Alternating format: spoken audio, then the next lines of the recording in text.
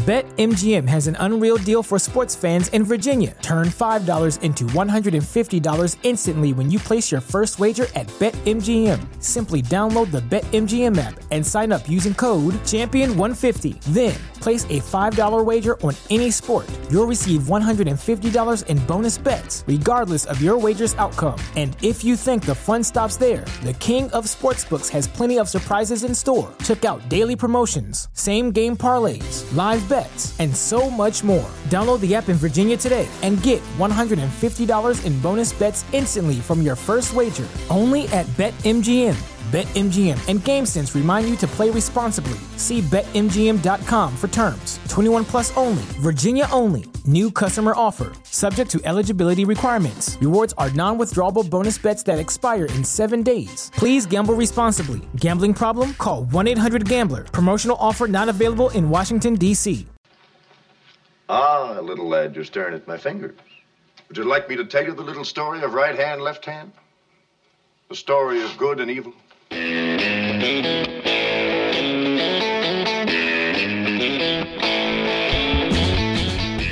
Hello and welcome once again to the Cinephiles, where each week we enter the world of a great film. We explore its themes, the history, the filmmaking, and the influence it has on us today. My name is Steve Morris, and I am a filmmaker and directing instructor in Los Angeles, California. Hello, everyone. My name is John Rocha. I'm a writer, producer, and host here in San Diego, California, and really excited to be diving into this movie, Steve. 90 minutes of absolute horror that neither of us had seen before we decided to do this as an episode for the Cinephiles, thanks to an urging from one of our patrons. That's right. This is a Cinephiles first in many, many ways, and one of them is what you just said, which is not only that we've done films before where you had never seen it or where I had never seen it. We have never done a film where both of us came to it absolutely fresh.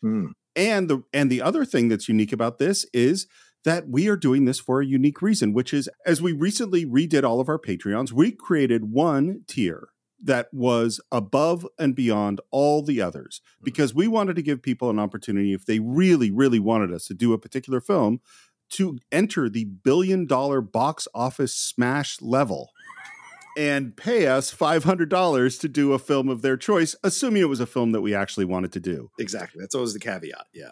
And Kevin Robinson and his wife, Siobhan Ralpak, decided to take us up on it for one of their all-time favorite films that they said they absolutely were desperate to hear the Cinephiles talk about. And that film is The Night of the Hunter, directed by Charles Laughton. The great Charles Laughton, yeah. And of course, because this is such a unique situation, we wanted to welcome the very first members of the $1 billion box office smash tier of the Cinephiles. Kevin and Siobhan, welcome to the Cinephiles. Welcome. Thank you for having us. Thank you. And before we talk about the movie that you guys selected, we would love to hear, where are you from and how did you first come to the Cinephiles? So we are from, I am from Canada, British Columbia, Canada. That's where we live now. I'm from Philadelphia, Pennsylvania. Respect. There we go. So we actually met in San Francisco for our master's in music. So we're both musicians. And our first date was a movie. It's a Woody Allen movie, but that's okay, whatever. So in our relationship, we've always enjoyed movies, and we went and saw a screening of 2001, A Space Odyssey, and that was my first time seeing it. And after I watched the movie, I was desperate to find more information about the movie, how it was made. I just felt like I needed community to talk to people about the movie. So I searched podcasts on iTunes, and the Cinephiles podcast was one of the first ones that came up. And I saw it was a large 3-part about the movie. Listened to it and was really impressed and amazed at the level of detail that was put into the podcast about all of your guys' thoughts and opinions and behind the scenes. And subsequently, Kevin and I, we listened to most of your guys' back catalog, and especially during the pandemic, it's been a great way for us to, watch a movie, whatever you guys are watching that week, and then listen to it and talk about it. And it's just provided continuous, ongoing, enjoyable discussions for us in our relationship. So thank you guys. That's fantastic. Yeah, that's great. Yeah, thank you for taking us along with you during the pandemic. Yeah. So we are very, very curious. Yeah. What made you so passionate about The Night of the Hunter that you wanted to hear it on the Cinephiles? So The Night of the Hunter is one of my favorite movies, and I feel that it is a wonderful movie that is very underseen, and a lot of people don't know about it, even though, it is on some best of lists and it is a Criterion movie, but even some film goers that are film buffs don't know it. For me, the first memory that I have of it was I was on a plane to London when I was about 10 or 11, and they were playing it on the plane, and I didn't have the headphones in, but I saw the images. And I remember being really struck by some of the images and being kind of creeped out by what I was seeing or intrigued. And then I kind of forgot about it for a while. But then when I got into film when I was a little older in college, I found it on a list and revisited it. And the images that I saw when I was really young, they really still stuck with me.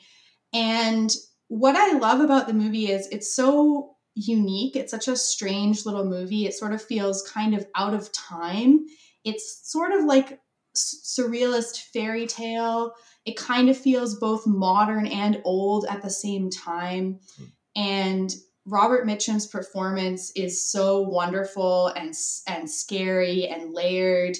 A lot of the shots, like I said, are just so beautiful to look at. You could pause the movie at any point and use one of the shots as a photo to hang in your wall. Yeah, I enjoy a lot of things that are kind of gothic. I enjoy kind of the fairy tale aspect of it, like it's told through the children's eyes. And I like a lot of stories with children where, they're the only ones that know what's going on and the adults don't listen to them. So I kind of enjoy that aspect of it as well. And it's an underseen movie that I really enjoy, and I wish that more people would know about it. And it's unfortunate that it's not as well known as it should be.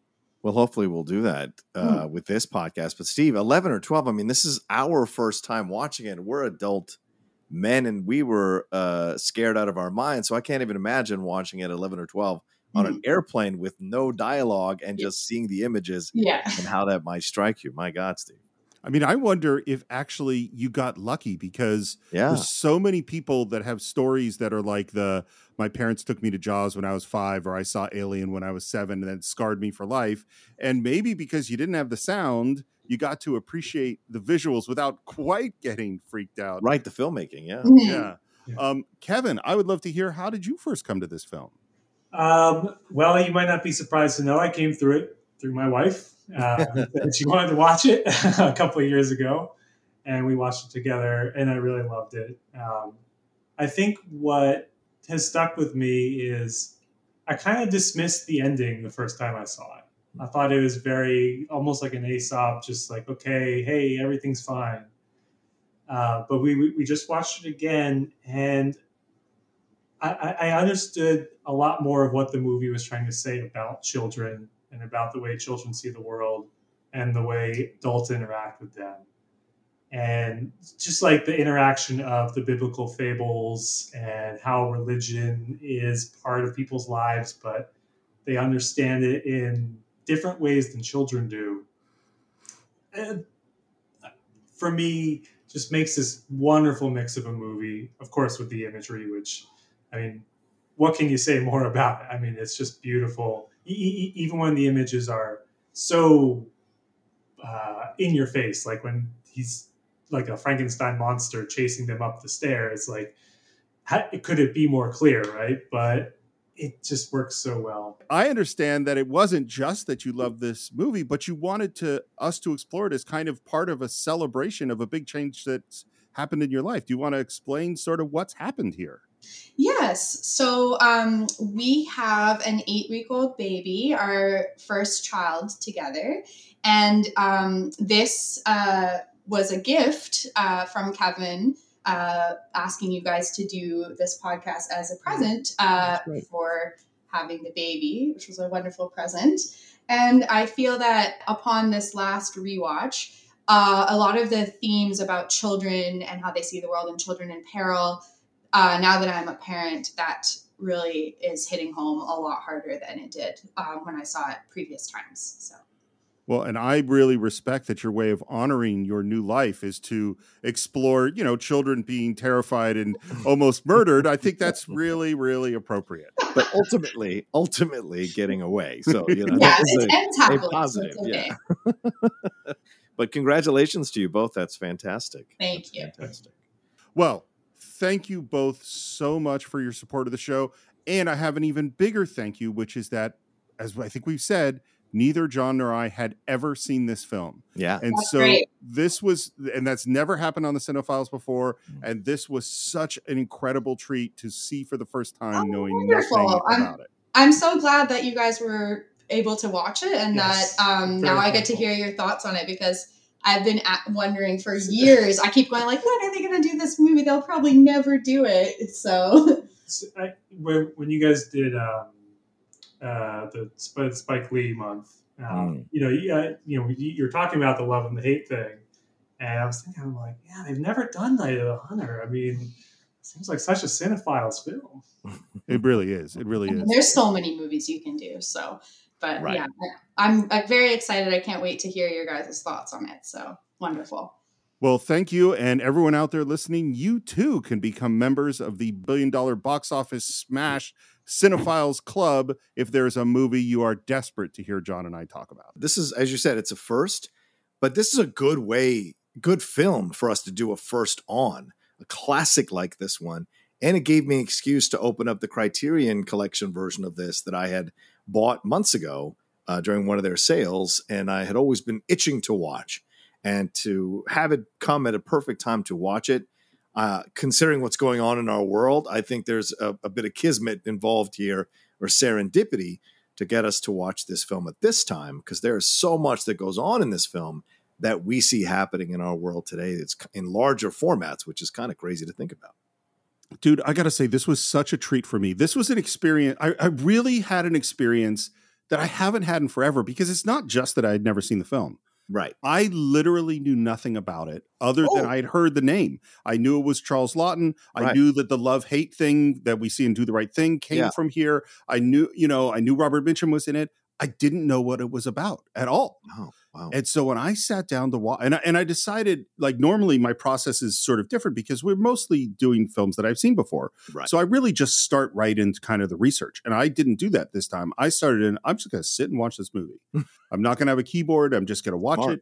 Yeah. And this movie continually went places that I did not expect. I was like, this is about that. Oh, wow, it's about that. Oh my God. It really continued to surprise me. It was genuinely scary and upsetting. And it also was, in terms of the filmmaking, a totally unique film. So I'm so thrilled that Kevin and Siobhan asked us to do this, because it gave me this amazing experience. Yeah, I agree with you 100%. I mean, the thing that's fascinating when you watch the movie, and this was, by the way, I think Cahiers du Cinema are the ones who kind of awakened the reappreciation for this film, and even listed it right behind Citizen Kane as number 2 of the greatest films ever made. And when you watch this movie, you can easily just kind of get lost in the fact that it's a pretty simple, straightforward film. But Charles Laughton as a director is doing some incredible stuff here, using silent movie techniques, using the modern techniques that were on at the time, but also making a commentary rather about religion, and commentary about how religion can be manipulated by one side but used for good by another side, and how this can be twisted. Any belief system can be twisted in a certain way by the people who use it. And that's really a lot of what I felt coming out of this movie. And also, it's fascinating. People get so caught up in thinking that only the new ideas are the smart ideas, and don't go back and watch these classics. And these classics are covering the exact same stuff that is supposedly groundbreaking nowadays, or so incredible nowadays. And the truth is, so much of the foundational stuff that is groundbreaking nowadays can be found in films from the past. And Charles Laughton's film The Night of the Hunter is another example of that. It is so much its own thing, you know? Yeah. I mean, in the way, and I'm going to have to reckon with the sort of number 2 to Citizen Kane thing, because I've only had this movie in my consciousness for like a week. I would think about it. But in terms of just being a unique movie that looks like it looks, that is a similarity with Kane. You know, that there just isn't anything like The Night of the Hunter. I had to do a little bit of research into Charles Laughton, just because he seems to be just one of the most fascinating characters. 100%. He was a student at RADA. One of his teachers was Claude Rains. Oh, wow. Yeah. And did obviously tons of theater, did silent movies, which is where he met Elsa Lanchester. He did who we just talked about as Katie Nana in Mary Poppins, and of course is the Bride of Frankenstein, and that became his wife. He made his Broadway debut in 1931 in a play with Boris Karloff. He started doing movies and just was sort of an instant hit as a character actor. And it's just one of those people that there's nothing like him, his presence, you know? Yeah, watching him in, Spartacus, watching him in all these different films, there's a confidence, right? Mooney and the Bounty, there's a confidence that radiates off of him as an actor. And, one of the reasons that he was motivated to do this movie was to call out the hypocrisy of the church, because he lived his entire life, he lived a majority of his life as a closeted gay man, and he blamed the church for the reasons why he why he was a closeted gay man for so long, how certain people who were agents of the church manipulated religion, manipulated the message to affect him to be in this condition for such a long time. So you see that here in this movie, and there's a confidence, there's a strength, there's a power in the direction that mirrors the confidence and power that he has as an actor in all these various roles that he's played throughout his life. What was the lawyer one that he was in? Witness for the Prosecution. Isn't that him as the head lawyer? He's so fantastic in that film as a lawyer as well. So it's just an incredible energy and incredible talent that people don't talk about enough. But the cinephiles who are actual cinephiles know, love, and revere Charles Laughton for sure. Well, and we talked about comparisons with Kane. I mean, there's also comparisons with Orson Welles, which is this fascinating, interesting character actor who is also a director, who is doing theater, who's doing film, who's doing all sorts of different things, who's doing kind of spoken word. And he was buddies with Orson Welles too, by the way. They were friends. And he worked with Bertolt Brecht, who is a famous playwright and theater director, and they became very, very close collaborators. He won the Oscar in 1933 for playing Henry VIII, which is an amazing performance. And of course, and again, it's so funny that we were just talking about this, but Quasimodo in 1939. Right. And you mentioned too that he was a closeted gay man. He also, it sounds like his marriage to Elsa Lanchester, in whatever form that was a very happy marriage for 30 years. Yeah. He's also a guy who could do comedy. If you all haven't seen The Canterville Ghost, do yourself a favor and watch The Canterville Ghost. Was that? I haven't. Yeah. He is so funny as a scared ghost who haunts this house and this young girl, who eventually leads him to find retribution for himself because he's a ghost, because he has unfinished business on Earth.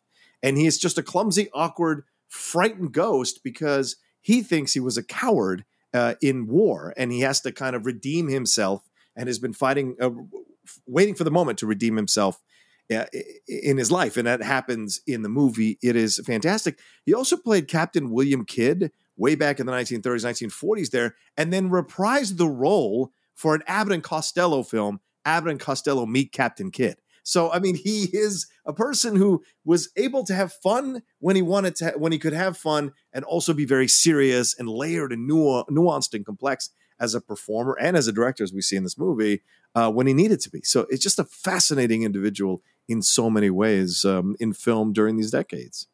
So here's how this movie came about. It starts with a guy named Paul Gregory, and Paul Gregory is like an actor, producer, and apparently he's sitting in a bar, and the Ed Sullivan Show comes up, and Charles Laughton comes up to do readings, because this was a guy who could just literally, and he would do readings from the Bible and just be completely captivating. And Paul Gregory goes, I have to meet this guy. Runs out of the bar, down the street. He's in New York, makes it to the stage door of the Ed Sullivan Theater. And Charles Laughton is coming out and he says, I need to talk to you. And Laughton goes, talk to my agent, my boy. And he goes, no, I need to talk to you now. I'm going to make you $1 million. And Laughton goes, okay. And they go back to his hotel room. And he says, look, your spoken word, the speeches you give, you need to do a speaking tour around the country, and I will sell out every theater in the country. They sign a contract on the hotel stationery, and this is what they do. And they start doing tours where he's doing reading from the Bible, and he brings together these interesting actors to do scenes from Shakespeare and all this stuff, and they are selling out. But Laughton's health is starting to deteriorate, and all the touring is wearing on him. And this is when his cancer, which at the time was undiagnosed, is probably starting. And they go, we should have. Oh, and he started at the same time directing for Broadway, including he directed The Caine Mutiny on Broadway, which was a huge hit at this time. And he goes, you should become a movie director, because then you don't have to do all the touring. It's less physically exhausting, which is complete bullshit, by the way.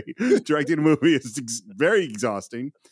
And Paul Gregory gets a copy of this book by Davis Grubb, which is The Night of the Hunter. And it's based on a true story of this guy, Harry Powers, who was hanged in 1932 for the murder of 2 widows and 3 children in Clarksville, West Virginia. Yeah. Laughton reads it, loves it. He describes it, and I think this description is perfect for what he did in the movie. He describes this as a nightmarish Mother Goose. Yeah, that sounds about right. It is totally right. It was funny is that I think about, like, I was like, well, what are Mother Goose stories? They're all like kids being thrown in ovens and, like grim stories of wolves being cut open. And they're all really violent and terrifying, actually, the more that you think about all these stories that we grew up with. Yeah. So Paul Gregory wanted Laurence Olivier to do it. Wow. Now, my memory from when we did Spartacus is those two did not get along. No, they Laughton and Olivier. Yeah. What I read was that he couldn't schedule it, but I bet there was more to it than him not doing than that. The next actor they go for is Gary Cooper. Oh, an interesting choice to turn the all-American hero into a villain like this. Oof. And that is exactly why Gary Cooper turned it down. He's like, I can't have that be on my. And then there was another actor who keeps coming after them to play the part, which makes perfect sense because that is John Carradine. Oh yeah, that's a creepy dude, John Carradine. Yeah, and they say no to him, and it was Laughton's idea to go after Robert Mitchum, and Paul Gregory went, I think Robert Mitchum's like a sex symbol. Like we don't want to get this guy too sexy. And Laughton's response is, if you want to sell God, you have to be sexy. Awesome. I bet hanging out with Charles Laughton would have been a hoot. I 100% agree with you. 100%. Yeah. He meets Davis Grubb, who's the author of the book, and they get along great. And frankly, it sounds like everyone got along great with Charles Laughton. He sounds like he was a lovely person. And Davis just started drawing some pictures and sent him pictures of what he thought the movie should look like. Mm-hmm. Laughton saw them and went, these are fantastic, send more. And those end up being part of the storyboards. Wow. It sounds like Laughton's whole way of working with people was extremely collaborative. Mm-hmm. He wanted people's opinions. He wanted people on the set. He wanted people being creative. That's what he enjoyed, Well, I think that's the difference between him and Olivier. Why him and Olivier would probably butt heads all the time because, Laughton is the son of hotel innkeepers. Like he's not, like Olivier has that kind of air about him, that kind of elitist air about him. So you imagine Laughton, who comes along, has just as much talent as Olivier, but in a different package, but a much more grounded, blue-collar type approach to acting. And here he is like going toe-to-toe with Olivier. So obviously they would have problems. Obviously they would butt heads as Olivier needs to be the center and the star, whereas Laughton has no problem sharing credit, sharing or collaborating and sharing the creation of something with the people he works with. So it's a fascinating situation between both of them. Yeah. They bring in James Agee, who is the screenwriter of The African Queen. Sits down to write a script because you got to get a pro to write the script. Well, this pro turns in a script that's 293 pages long. That's a long. I mean, if and you think about like the general rule of thumb, which isn't always true, is it's a minute a page. Yeah. This ends up being a 90-minute movie, 293 pages. Yeah. It was Lawton who edited it down. He cut it in more than half to come up with this movie. Interesting. The budget was about $1 million, with almost half of it going to Robert Mitchum. Yeah. Wow, that's power. Half the budget. Goodness. Yeah, and you remember how we talked about, and I obviously already knew this about Orson Welles, that when he was getting ready for Citizen Kane, that he watched Stagecoach over and over again. Yeah, John Ford's Stagecoach. Yeah. Lawton did the same thing, except for him, it was D.W. Griffith. He watched silent films because he felt that something had been lost in modern movies in the 50s. His words for it was that when we watch silent films, everyone sat forward in their seat, and now everyone slumps back in their seat. And I want to make people sit forward. Yeah. And so he screened these silent films over and over and over again. That is part of why this movie doesn't look like a mid-50s movie. No, you're right. 100%. Speaking of the movie, would you like to get into The Night of the Hunter? Oh, are we ready to go? Yes. That's all my pre-production. Let's go. Let's get into it. It begins with some heavy music, titles, and stars in the background, and then, kind of floating in front of the stars, appears Lillian Gish. Now, you remember, children, how I told you last Sunday about the good Lord going up into the mountain and talking to the people? And how he said, "Blessed are the pure in heart, for they shall see God." And again, I knew nothing about this movie. So as she starts reading to us from the Bible, I'm just like, what is this movie? You know, like, what is this about? Yeah. By the way, would you like to know who Charles Lawton's first choice for this role was? Ooh. First choice was his wife, Elsa Lanchester. Oh, Elsa. Oh, yeah. And she turned it down. And I do not know why. No, honey, I don't want to do it. In my movie, it's my directorial debut. No, I don't want to. I don't see the part. I don't see the point of the part. I mean, there could be a million reasons why she chose not to do it, but it is an interesting thing. And then what's funny, and it's just weird that these names keep coming up, is the name the studio wanted to play Mrs. Cooper was Jane Darwell, who we just saw as the bird lady in Mary Poppins, who's from Grapes of Wrath. I could see that. But this was the right choice. If you're going to have silent movie illusions, casting someone like Lillian Gish is genius, right? To kind of, in a way, reinforce that point in a subtle way for people. Well, I 100% agree. And it's funny because he rejects Jane Darwell and he says, no, I'm imagining someone who's more bird-like. And you want to know who suggested Lillian Gish? Is his wife, Elsa Lanchester. She's the one who says, why don't you get Lillian Gish? And he's like, we can't get Lillian Gish. It's not possible. And literally, she is D.W. Griffith's star. That is who he has been watching. She's the star of Birth of a Nation. Right. She's the star of his early short films. She's one of the first silent film stars there is. Yep. And somehow, as he's screening all the D.W. Griffith movies, Lillian Gish, who lives in New York, which is where he's screening the movies, gets word of the fact that Charles Lawton is screening all these films. And so he calls her up, to ask her, even though he doesn't think, and he says, and the first thing she says to him is, why have you been screening all my old movies? And he goes, well, I want you to play this part. And I mean, Lillian Gish, first of all, I think she's fucking amazing in this movie. Yeah, she is. Yeah. I mean, she is astoundingly good. And it's just crazy. Her career starts in shorts in 1912. Mm-hmm. Her last film is in 1987 with Bette Davis in The Whales of August. Whales of August. I remember that film. Before I didn't even know who Lillian Gish was. I watched it for Bette Davis in the 1980s. Yeah. And then it wasn't until later that I realized who Lillian Gish was.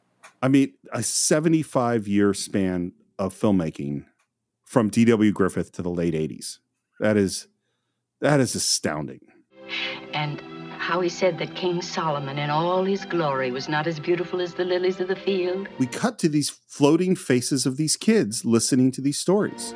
And I know you won't forget, judge not, lest ye be judged, because I explained that to you. By the way, this image of reading to the kids and the floating faces out in space, this is actually how James Agee wanted the movie to end. This was the end of the script. Wow. That would have been a little too much on the nose, I feel like. I think they made the right choice putting it at the beginning, because it also serves as a foreshadowing of where we're going to end up here with her surrounded by the kids, still reading them the Bible, still changing their lives in a positive way. And the kids kind of above everything else because she's instilling the right lessons into these children. Well, and I love the sort of folksy isn't exactly the right word, but casual way that she's communicating these stories. Just down home, man. Then the good Lord went on to say, beware of false prophets, which come to you in sheep's clothing, but inwardly they are ravening wolves. Ye shall know them by their fruits. And we fade back into this high angle shot of these kids playing hide and seek next to like an old house. This is like a helicopter shot filmed in West Virginia. This is all the second unit stuff. And then we do what happens many, many times in this film is we go from that shot to a studio shot where we're on the back lot of the Columbia studio in Culver City, which is, where they shot Gone with the Wind and all sorts of stuff like that on this little ranch. And we're looking at kids who are playing hide and seek, and a kid goes to the cellar and then stops, and the camera pushes in, and we see a dead woman's legs in the cellar. Hey! A good tree cannot bring forth evil fruit, neither can a corrupt tree bring forth good fruit. Wherefore, by their fruits ye shall know them. And now we dissolve to a high angle of a car driving in a field, and then we move in on the car to what is very obviously a process shot of Robert Mitchum driving in front of a background which was shot in West Virginia. And he says, well, now what's it to be, Lord? Another widow? How many's it been? 6? 12? I just remember. So what do you think is going on at this moment? There's a lot going on for me because I grew up, in the Catholic Church. I grew up going to Sunday school. I grew up being exposed to people who think God speaks to them, to people who think, and I knew he was a villain in the movie. So before I watched, I already had that prism in my head in which to interpret him. So when you see him riding in this car and you see the dead woman, you make the connection and he's riding in this car, but he's talking to God. He thinks he's talking to God. His absolute mania or maybe instability mentally convinces him that he is actually talking to God and having a back and forth, not just speaking or praying or, having a one-way conversation. He is having a back and forth, and that is chilling because some people do believe that they talk to God or that God talks to them, and they commit some of the worst acts that you can commit on this planet and hide behind the fact that religion told them to do it or that the God told them to do it or they have some special connection to God. And isn't that the base for evangelism is people saying, God spoke to me, God told me to do this, God sent me on this mission and all of that. God told me to have 5 jets and 6 houses. And so this is a microcosm of what you see, how people can manipulate religion to fit their own points of views on things and their own human frailties. 100%. I didn't have the reaction that you had in terms of the religious element because I obviously wasn't raised Catholic. Yeah. But the moment, because it's so interesting. Again, most of the movies we do on the Cinephiles, I know, I know them pretty well. And so with this, I knew nothing. And so the moment that he says, you always send me money to go forth and preach your word. A widow with a little wad of bills hid away in a sugar bowl. And I go, oh, he killed that woman that we just saw. And he said 6 to 12. Yep. So this is a serial killer. Well, it's so interesting. Yes, he is. And so interesting because he said 6 and then he hears back from the Lord 12. And then he goes, oh, 12. So even in his warped mind, God is correcting him and knows what he's doing. He thinks because this woman had money, this is a sign from God that he should keep doing the things that he's doing because in his warped mind, he has this belief about and hatred of women. And that's another element of this film that is super fucking progressive. Back in the 1940s, whenever this film was released, again, we're talking about this idea of how religion manipulates men to believe women should be subservient, manipulates men to hate their sexual impulses or their sexual desires. All these things that you see in this movie as we progress with this character that you see nowadays in films or that you see nowadays on talk shows and conversations and arguments on channels. We're still still, Steve, having this argument about how religion can be so misogynist towards women. Sometimes I wonder if you really understand. Not that you mind the killings. Your book is full of killings. So, first of all, I just want to stop right there. Yeah. Because that is true. Yes, of course. Yeah, the Old Testament. Well, you get into Revelations, man. You know, right? There's a lot. It is definitely full of killings, and God is definitely responsible for a lot of it. Yes, but there are things you do hate, Lord. Perfume-smelling things, lacy things, things with curly hair. Look, the process shots are real cheesy to watch now in 2023 for sure. But Robert Mitchum's performance is super chilling.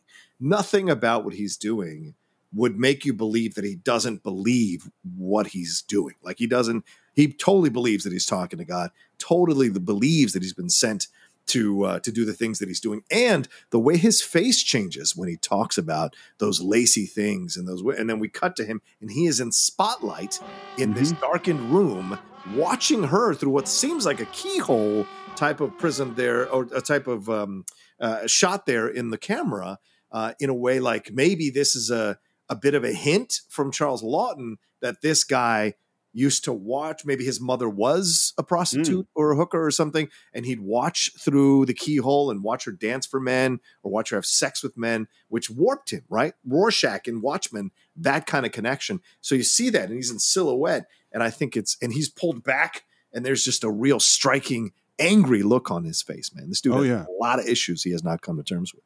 And here's the thing. I remember way, way back when we did the Dirty Dozen, and we were talking about the Telly Savalas character. Yeah. And I asked the question, is this the first example of the sex-obsessed, woman-hating, religious, crazy person in film?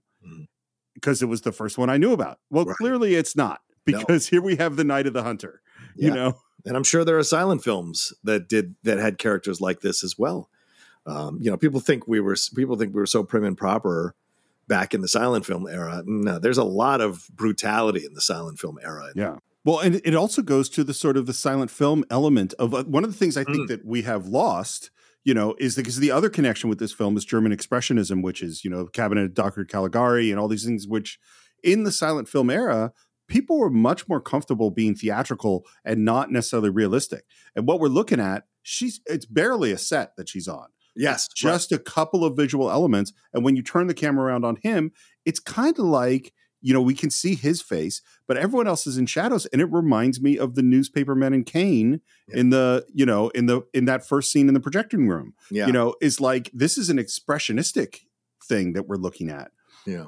And we were watching him, and this is the first time we see that he has hate written on his knuckles. And we see him, and I just love the way they do this, is that hate hand makes a fist. Yeah. And he puts that hand away like he doesn't want to lose control on some level or something. He hides the hate hand in his pocket, and then that switchblade knife pops through the fabric of his jacket. It's interesting because, again, Steve, symbolism and all of that stuff for me as I'm watching movies, especially when I'm watching movies for the first time, I really enjoy kind of catching things. And I'm not always right, obviously, but I enjoy it, enjoy that kind of thing. Seeing him scrunch up the fist, Charles Laughton purposely puts hate in close-up so that you see the anger and you see the frustration that a woman simply dancing does to him and how it emasculates him and how it makes him feel powerless. So what does he reach for? A knife, a weapon, an extension of his penis to destroy. It rips through his coat, if I remember correctly. And what happens in the Bible, sometimes in the Old Testament especially, people tear their clothes when they see something they're offended by, right? Oh, that's interesting. So these things are look, I may be looking for them, but they pop up in my brain when I'm watching these things. And Charles may have been making a little subtle reference to that because he is a man, supposedly a man of the cloth. He's a fake man of the cloth. But that kind of connection here and anger and frustration to it all. Well, one connection you're definitely not making up is about, you mentioned that it's like a penis. Well, originally in the script, he didn't put that hand in his jacket pocket. He put it in his pants pocket, and it came out right through his pants. Yeah, so maybe Charles I'd like to be a little more subtle than that. Well, but what's crazy to me about this movie, there is so much reference to sex. Oh, yeah. In this movie, in this this terrifying Mother Goose story. But sex is a part of this film in a visceral way, I think. There are too many of them. You can't kill a world. Like, fuck, man, this is a scary dude. And right at that moment, a hand comes down on his shoulder. The camera tilts up to see the sheriff. You driving a touring car with a Moundsville license? And then we wipe to, again, very much like a theatrical set, not like a real space, but a courtroom. Super simple, one shot. And the judge says, Harry Powell, for the theft of that touring car, you'll spend 30 days in the Moundsville Penitentiary. The preacher, Harry Powell. And I love the judge at this moment. Picked up where you were. A man of God, Harry Powell. I don't know what was in the 293-page script, but this is a fast pace. Yes. That we're moving at, A lot of cuts. Yes. And again, we have an aerial shot and there's happier music. And then we come down and we meet our two kids, which is John and Pearl Harper, played by Billy Chapin and Sally Jane Bruce. Billy worked a little bit after this movie. This is the last credit for Sally. Sally got the part. She had just won like a singing contest. And she is really young. Yes. I mean, that is a young kid to have to direct. And they're playing with the doll. And then a car drives up fast and out comes their dad. Where's your mom? Peter Graves. Peter Graves. Do you like gladiator films, John? I was watching. It was so funny because I didn't know his face. This is, a decade before I started to know him in Mission Impossible. Right. And I was like, this guy's so familiar. And he's so square-jawed, big, heroic-looking man, But he is terrified at the moment. You're bleeding, Dad. Listen to me, John. This money here, we gotta hide it before they get to me. There's close to $10,000. He's got a gun in his hand and a stack of money, and he's looking around for a spot, can't figure out where to put it, and then goes, Sure. That's the place. And we hear the siren coming. And I'm like, and again, because I knew nothing about the movie, I'm like, where's this movie going? Like, what is going on? Yeah. And that is, Dad comes home with a gun and 10 grand and the sirens are coming and he goes, we gotta hide this money. And this is Depression era times too, right? So $10,000 in Depression era times, good God almighty, how much money that is. Listen to me, son. You've got to swear. Swear means promise. First swear you'll take care of little Pearl. Guard her with your life, boy. Then swear you won't never tell where the money's hid, not even your mom. That's a lot to lay on this little kid. Yeah. Not even her? You got common sense, she ain't. And then he makes him stand up and swear. And the thing is, here's an interesting thing about how Charles Laughton made this film. Mm-hmm. And partially was because he was really thinking about silent movies. And he had started in silent movies. Right. Is normally when you're shooting a movie, you say, this is the shot we're doing. You have a slate. You slate the scene. You do take one. At the end of the take, you say cut. They stop rolling the camera. Then you set up for the second one. You slate it again. And then you do the second take. Right. Charles Laughton, for most of this movie, just rolled a whole reel of film. Wow. So, and he would do what they did in a silent movie, which is he's talking to the actors the whole time. Yeah. And he's just having them do it over and over and over again. Say that line again, say that line again, say that line again, until he gets what he wants. And in particular, this is with the kids. So he is just standing off camera, giving the kids direction as they go. Hmm. What's your feeling? With what in particular? As an actor, let me ask you about, have you ever worked with a director who is directing you in this way? Yes, on stage. And I don't mind it because, like, what do you need? Let's get to what you need so we can move on. It doesn't mean it isn't frustrating, but depends on the project and what's happening in the scene. I don't mind those kinds of things. It sounds to me like for the most part on this set, the actors liked it. And we'll get to an example where they didn't later on. But it's funny. I've directed, I remember I did that crazy Buried Alive project for Mike Ross when he was at Sony. God, that's right. Josh acted in. Did you act in that one? I don't think you did that one. I don't remember if I did or not. I don't remember if we put you in a coffin and made you act. I remember directing Josh Moon in a coffin. Yes. And that was one where it was mostly silent. And that was one where I really was talking to him throughout. And I think it worked really, really well. I mean, there's, weird things of sensitivities about line readings, and what he isn't giving people time to do is reset. Like sometimes when you do a take, Like, you need a moment. Let me have a moment before I start this right over. Right. He was like, just do it again right away.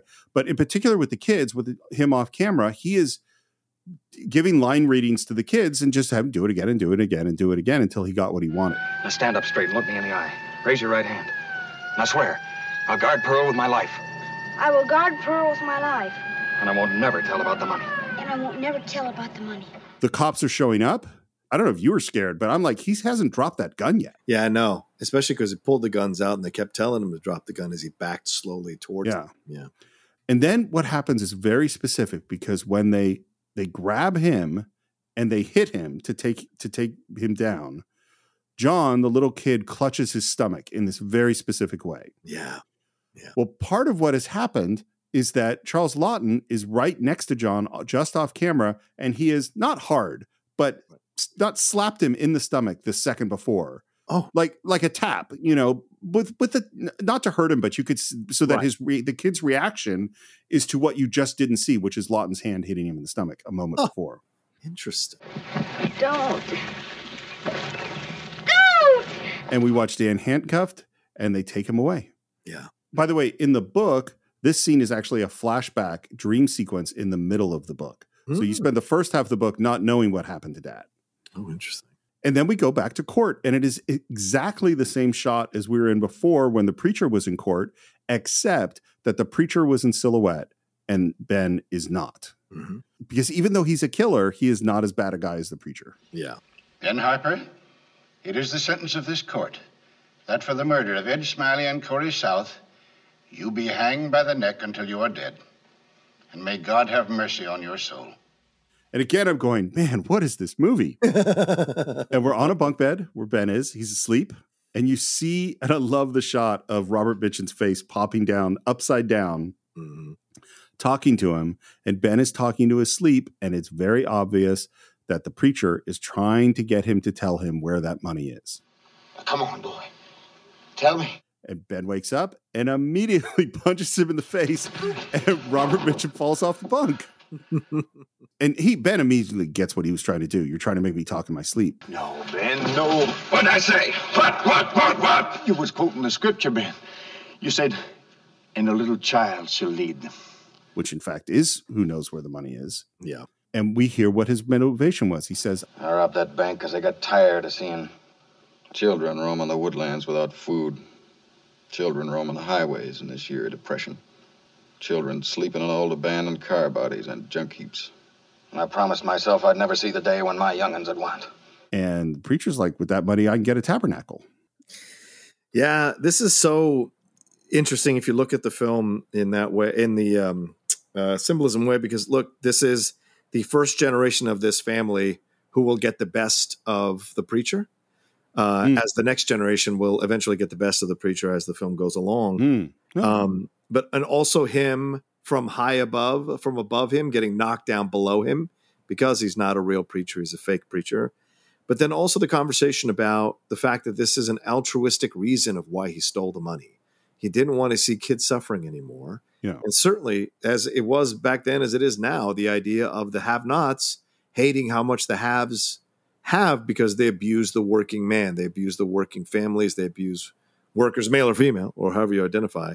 They abuse them so they can keep lining their pockets. We're in the middle of a strike, 2 strikes that are about that as well. So clearly their dad felt that what he was doing was right, even though it's not, you don't advocate stealing money from a bank or whatever. But just like Jean Valjean, it was his intention to feed, intention to give, not to take for selfish gain. And of course, the preacher, who is all about himself, is like, what big thing can I buy with this money? A tabernacle.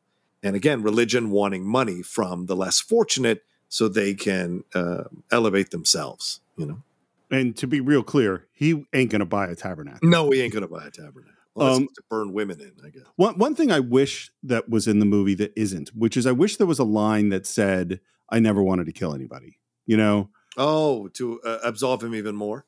Yeah, that he wanted to rob the bank and then they pulled a gun on him and then he had to kill him or something. I wish we had a little bit more of that. But it's a complicated world, Steve. It's the Depression, man. Yep. And then he says, we mentioned the fact that he still has his knife. And he says, "The Lord blinded mine enemies when they brought me in this evil place. I smuggled it in right under the noses of them guards." Everything is framed with that has God's help, that God wants him to have that knife, that God wants him to do everything that he's doing. So many people take coincidence and think it's God's. Or see bad things happen and go, oh, that's God obviously punishing you. Yes. That. What religion you profess, preacher? The religion the Almighty and me worked out betwixt us. So basically, I'm going to cherry pick what I need to for myself from religion that fits my point of view.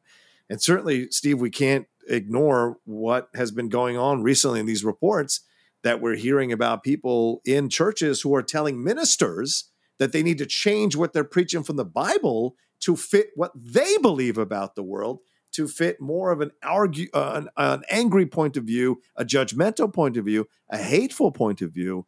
And so they're all essentially becoming Harry Powells in how they perceive religion, because they want to change, and a lot of them want to change, turn the other cheek. They want to remove that from the Bible.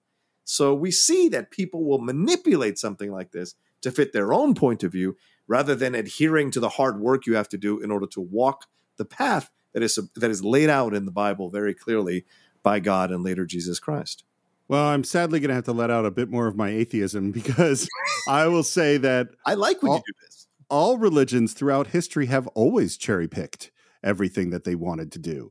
No, I mean, if you read that Bible, nobody does all the stuff that's in there. No, of course not. And never has. They've always cherry-picked and, use religion to take out political enemies, or popes, gaining political power, or, let's go. I literally just listened to a set of lectures on the Crusades, because that's the kind of thing I do in my spare time. Well, nobody expects the Spanish Inquisition. Yeah, go ahead. No one expects the Spanish.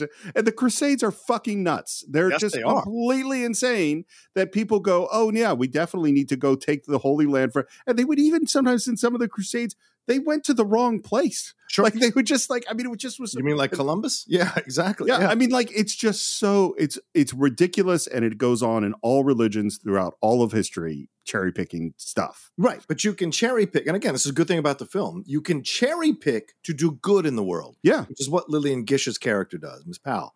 Yep. Not Miss Powell, the other name, but like Cooper. Harry and people like Harry cherry pick parts of religion in the Bible in order to fit their own warped points of views on the world. And I think we're seeing more and more people trying to do that in our society and many countries across the world recently. Well, and this is why it's fun. This is the whole other project I've started to work on, which is about faith and religion. Is I have no problem with people who are religious if you're trying to do good. If that helps you be happier and do better and be a better person and be more kind and more compassionate, that is awesome. Right. It's just a power that you could use for all sorts of stuff. Yes, but it's all point of view, isn't it? Because the people who are doing the things that are what you would think to be nefarious or wrong think they're doing good in the world. So it's all about perspective and point of view, sadly. And later on, we see the love hand coming through the bars, holding the knife, and he says, Lord, you sure knowed what you was doing when you put me in this very cell at this very time. A man with $10,000 hid somewhere, and a widow in the making. Right. So you look at this situation, this scenario. If he's really a man of God, he is here in the cell with this man to help him transition to the kingdom of heaven and help him ask for forgiveness, be redeemed for the sins or forgiven for his sins, and seek redemption before he goes and meets his maker. If that's what you believe, and if you're an actual preacher. But instead, because he's not an actual preacher and he's a completely warped individual, he sees this opportunity as God giving him this man to find out the information so that he can make himself $10,000 richer. So, and I think this is such a great thing about this film. It shows you that people can use religion a certain way for negatives, and people can use religion for a certain way for positives. And here he is. If he was a positive man, a better man, he'd have taken the opportunity to help this man transition, because he's going to be hanged, but because he isn't, he thinks it's God telling him to go and do these things. Well, and the thing that's really great at this moment is that, and it comes from watching a movie that I didn't know anything about, is there's this moment that you happen when you're watching a film where the film coalesces in your mind. Because I go, oh, I met this guy who's a serial killer who hates women and steals money from them. Oh, I met these kids and I met their dad and that they hid money somewhere. And now those two people come together and I go, oh, and you have this moment of, oh, shit. The serial killer is coming after the kids to get the money. Yep. You know, and then you could see where the movie is going in this really scary way. Mm-hmm. So it's dawn and we hear a bell ring and a cell opens and out comes this man who is essentially the executioner, I think. Yeah. Any trouble? No. It was a cool one, that Harper. Never broke. Carried on some. Kicked. They say you left a wife and 2 kids. I never heard. What I find really strange is that we follow the executioner into his home for a moment. Yeah. Which I do find strange, but you could tell that killing Ben Harper has affected him. Because he said Ben Harper didn't break. And you know why he didn't break? Because Ben Harper believed what he had done was the correct thing to do. Right. And he was willing to accept the punishment. Mother, sometimes I think it might be better if I was to quit my job as guard. And we realize this guy is trapped into his world. Right. Later on in the film, we're going to see a bird singing in a cage. And throughout this whole film, there are many people who are singing in a cage. Oh, great point, man. And then we hear this song. Hing, hang, hung, see what the hangman done. Hing, hang, hung, see what the hangman done. And we cut to kids on a playground that are obviously singing about the hanging of Ben Harper. And what kids walk up to see this? But they're Ben Harper's kids, Johnny and Pearl. And one of the other kids that's singing is drawing a hangman with chalk. I just can't imagine as a child knowing your father has just been killed, walking up to your school and singing that. Yeah.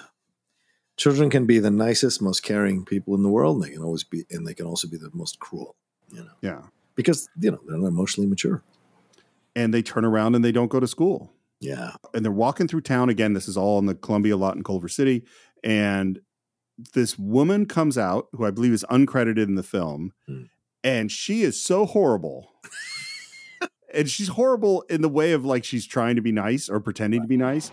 So your mommy's keeping out of school these days. How is your poor mother?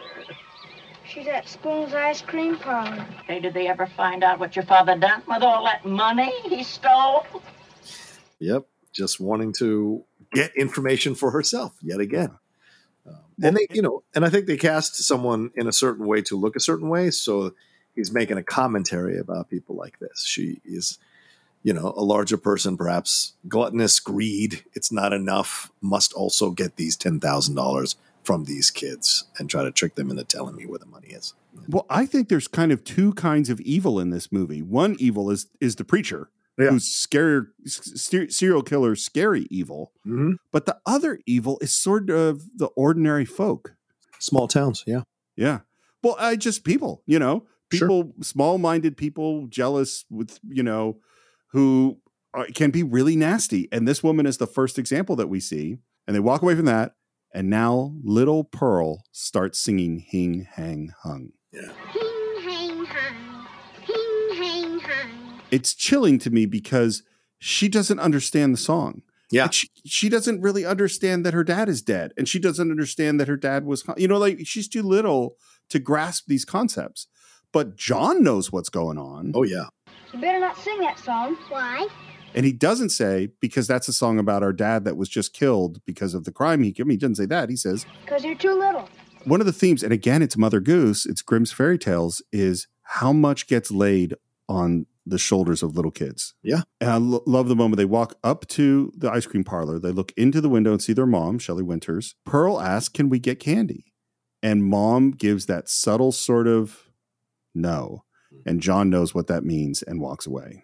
It's funny because Walt's standing there with 2 lollipops in his hand to give to the kids, but they just walk away. Well, and my guess is that mom doesn't want them to be charity cases, you know? Possibly. Like that's sort of my guess on the scene. Okay. So, Shelley Winters, would you like to know two of the other people that wanted this part and actively campaigned for it? Oh, please. Yeah. I'll tell you the one that's obviously a big star right at this moment, but I wouldn't like in this part, and that is Grace Kelly. Oh, my God, no. Yeah. But the person who I think would have been amazing in this part is also in Citizen Kane, and that is Agnes Moorehead. Oh, interesting. Yeah. Although you needed, I don't know if I saw Agnes Moorehead as kind of sexy. And Shelley is kind of sexy in the movie as this young widow. In an odd way. I mean, she's sort of, she's not made to be super, like Grace Kelly would be way too elegant. Way too elegant. Yes. Yeah. You might as well just cast Cary Grant as Hal at that point. Cary Grant and Grace Kelly in The Night of the Hunter. Night of the Hunter. I'm going to kill you now. Yeah, it's not good. Sorry, I'm just picturing that a little bit. So obviously, I think this is our first Shelley Winters movie. 2 Oscars, 4 nominations. She had lots of theater before coming to Hollywood for a big break. Lots of movies in the 40s and 50s. Yeah. She was in the Actors Studio. She shared an apartment with Marilyn Monroe. And she was also a student of Charles Laughton, who privately taught Shakespeare and other stuff at his home in Hollywood. Wow. And he was the one who decided that he wanted Shelley Winters to play this part. Why don't we have any more Charles Laughton, Steve? I would fucking fight people to be taught Shakespeare by Charles Laughton. Like I would literally get into a ring with a bear just so I could have a chance to learn from Charles Laughton how to do Shakespeare. The only person I can think of that's maybe close is maybe Kenneth Branagh. No, but Branagh's kind of a prick sometimes. But yes, yes. But I'm sure Laughton was at times too. I mean, I'm sure he was. But Branagh, another working class guy who found his way into. So yeah, maybe not a bad comparison. Certainly. So we're with Icy and Walt Spoon, who are the owners of the Spoon Parlor. They're like also probably Willa's closest friend. That's Willa Harper is the name of the Shelley Winters character. Willa Harper, there are certain plain facts of life that adds up just like 2 + 2 makes 4, and one of them is this. No woman is able to raise growing youngsters alone. The Lord meant that job for 2. Icy, I just don't want a husband. And then we cut to an aggressive, dark train with heavy, heavy music driving towards camera. First of all, this train wasn't shot. They were going to use a model train for this thing. And then they found this in some Fox movie, and they bought this from another film. And the score that we hear is the score that's associated with The Preacher. It's written by Walter Schumann, and it's a great score in this movie. Reminds me a lot of Bernard Herrmann, actually. Okay. Ain't a question of wanting or not wanting. You're no spring chicken. You're a grown woman with 2 little young'uns. It's a man you need in the house, Willa Harper. What do you think about Icy? Icy is what you see in some of these towns and what you see in some of these religions. She is the woman who is telling other women, you need men. You can't do it on your own. You need God and you need a man. You know, these people who push a certain narrative, a certain point of view, because they think they know best. And later we'll hear more of Icy's points of views on marriage and sex. And then later when she leads the lynch mob, that shows you the kind of person that she is, which is completely devoid of actual principles that are stuck in the ground. They are floating principles for whatever she feels the need to say in certain moments. And sometimes those people can be the most corrupt people in a society because they're older and they're teaching the younger people to believe a certain thing, especially in the female community. Older women teaching younger women to be subservient to men, to need these kinds of things. This has been an age-old thing. And again, we see it popping up all over again in certain religious sections of this country recently. And I don't know, it's just tough to see all that stuff that I thought we walked away from, dealt with, progressed past, to come and rear its ugly head again to try and turn women into subservient human beings to men. And it's ridiculous. It's so funny. You just helped me connect something that I didn't quite connect before, which is you'd kind of talked before about how the preacher is using religion to serve his own needs and kind of cherry picking things and constructing, the religion betwixt him and God. Yeah. Well, I actually think that Icy is the same thing in a way, which is that she is constructed. She has an image in her head of this is how the small town good lady acts. And I'm going to act that way. And I am very confident that I am that thing. And she is not that thing.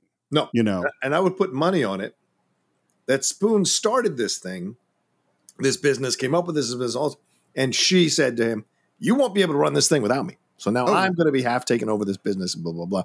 And because he's not that strong of a dude, he let that happen. Gory loves her. He let that happen. Right. And after she says, it's a man you need, Willa Harper, again, we cut to the train. I mean, you couldn't be more symbolic of the man heading this way. Yeah. A dark and dangerous man. Mm-hmm. And then we're at nighttime and it's John and Pearl and she asks for a story. And he tells this story about this king who had a son and a daughter. And it is so much the story of them. And one day, this king got taken away by some bad men.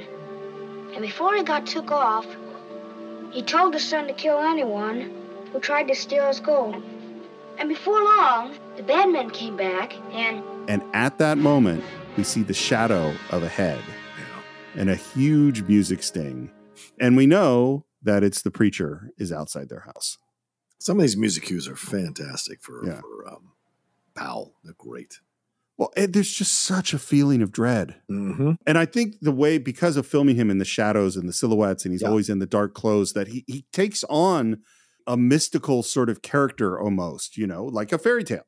Well, yeah. And also, like you talked earlier, German Expressionism, right? Nosferatu coming out of the dark. Caligari haunting in the corners. You know, if any of you have seen The Tragedy of Macbeth, that Joel Cohen was influenced by German Expressionism to direct the movie to feel that way. And you see shadows being used as Lady Macbeth comes out in certain moments, as Denzel as Macbeth comes out in certain moments. So, yeah, very well done. That's a perfect example, by the way, of the theatricality I was saying that we mostly have lost. Yeah, yeah. You know, and like that's a movie where like, no, they went for it. And John looks out, and standing there below the street lamp, just perfectly framed, is Robert Mitchum. And what does he do? He starts singing. Leaning, leaning, leaning on the everlasting arm. First of all, I didn't know Robert Mitchum had such a nice voice.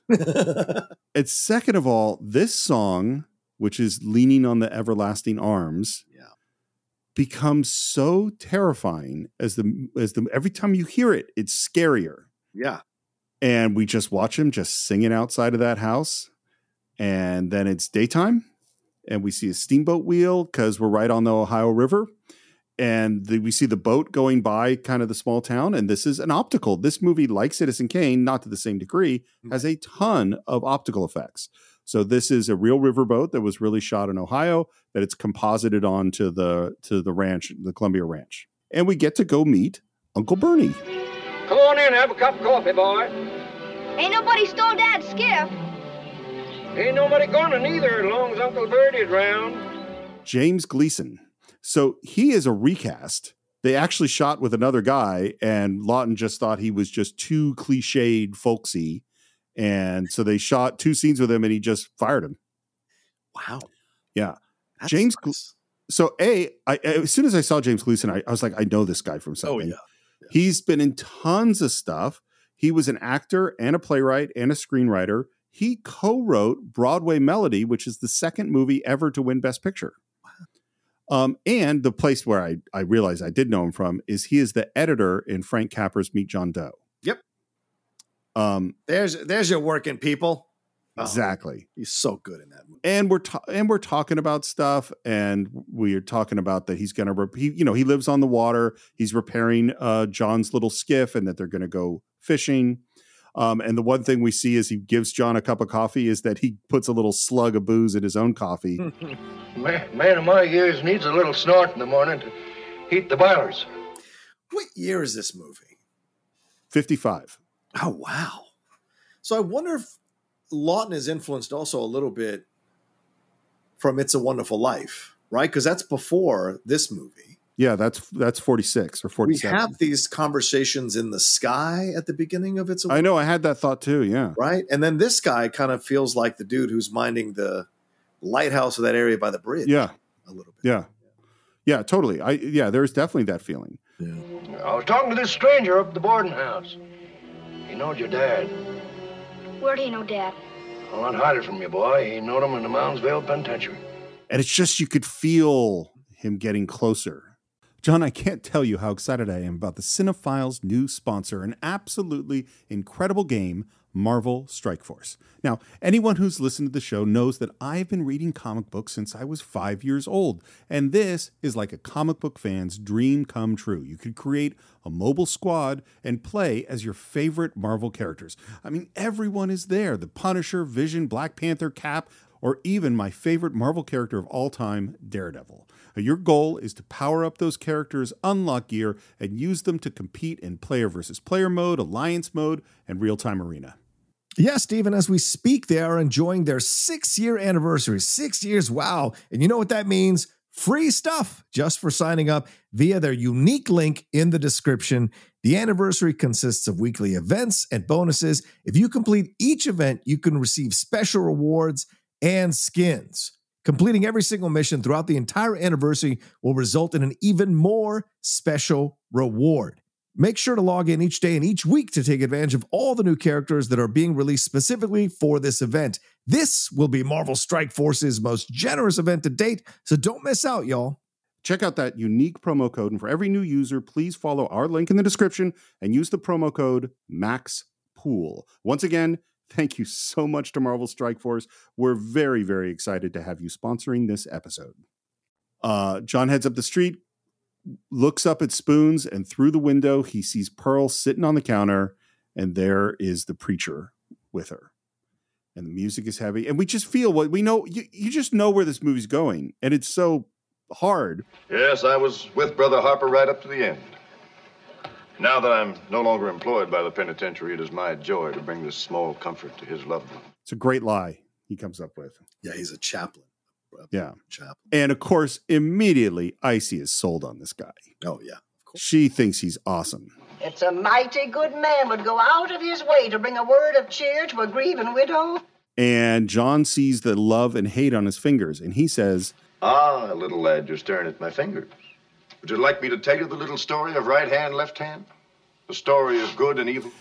Before we get into this, what do you think of Robert Mitchum's voice, the way he pitches his voice in the film? Oh, I like it because he's taking on the barnstorming. He's taking on the voice that you would hear or had heard in the barnstorming preachers of that time, you know. And Burt Lancaster does a version of it in Elmer Gantry. Sure. And so, you know, I like how he's using that voice in a certain way. But what's really smart about Robert is Rob, like I know it, but what's really smart about Robert Mitchum's performance. You mean Bob? Yeah, Bob. Yeah, Bobby M.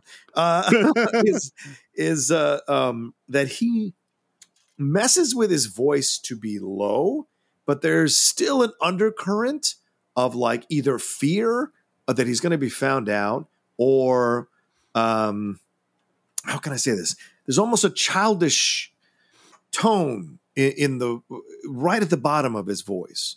So that although he's doing these things, that he's portraying a man, I think he still sees himself as this young kid, angry young kid, carrying out his vengeance on the world for his own reasons.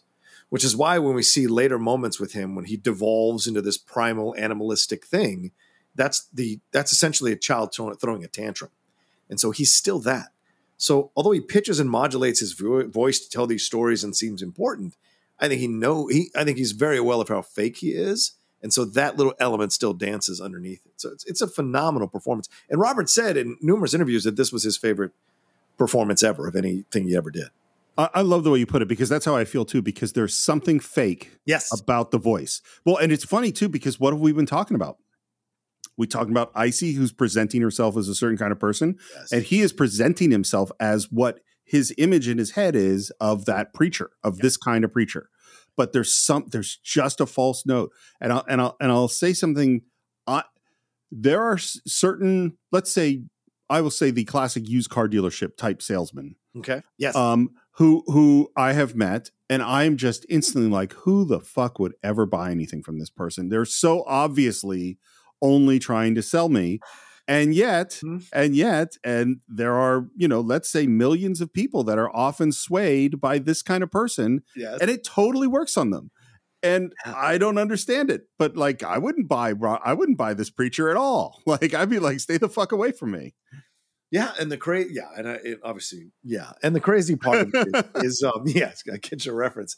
The other side of it is those people who follow preachers like that turn around and look at another person who millions of other people follow and go, "That's the fake one. He's the one being fake, or she's the one being fake." And it's like, oh my God, it's mind blowing. And it's obviously, sadly, the truth about humanity. It's all about subjective perspective. And, people just see it a certain way and people get taken in by it.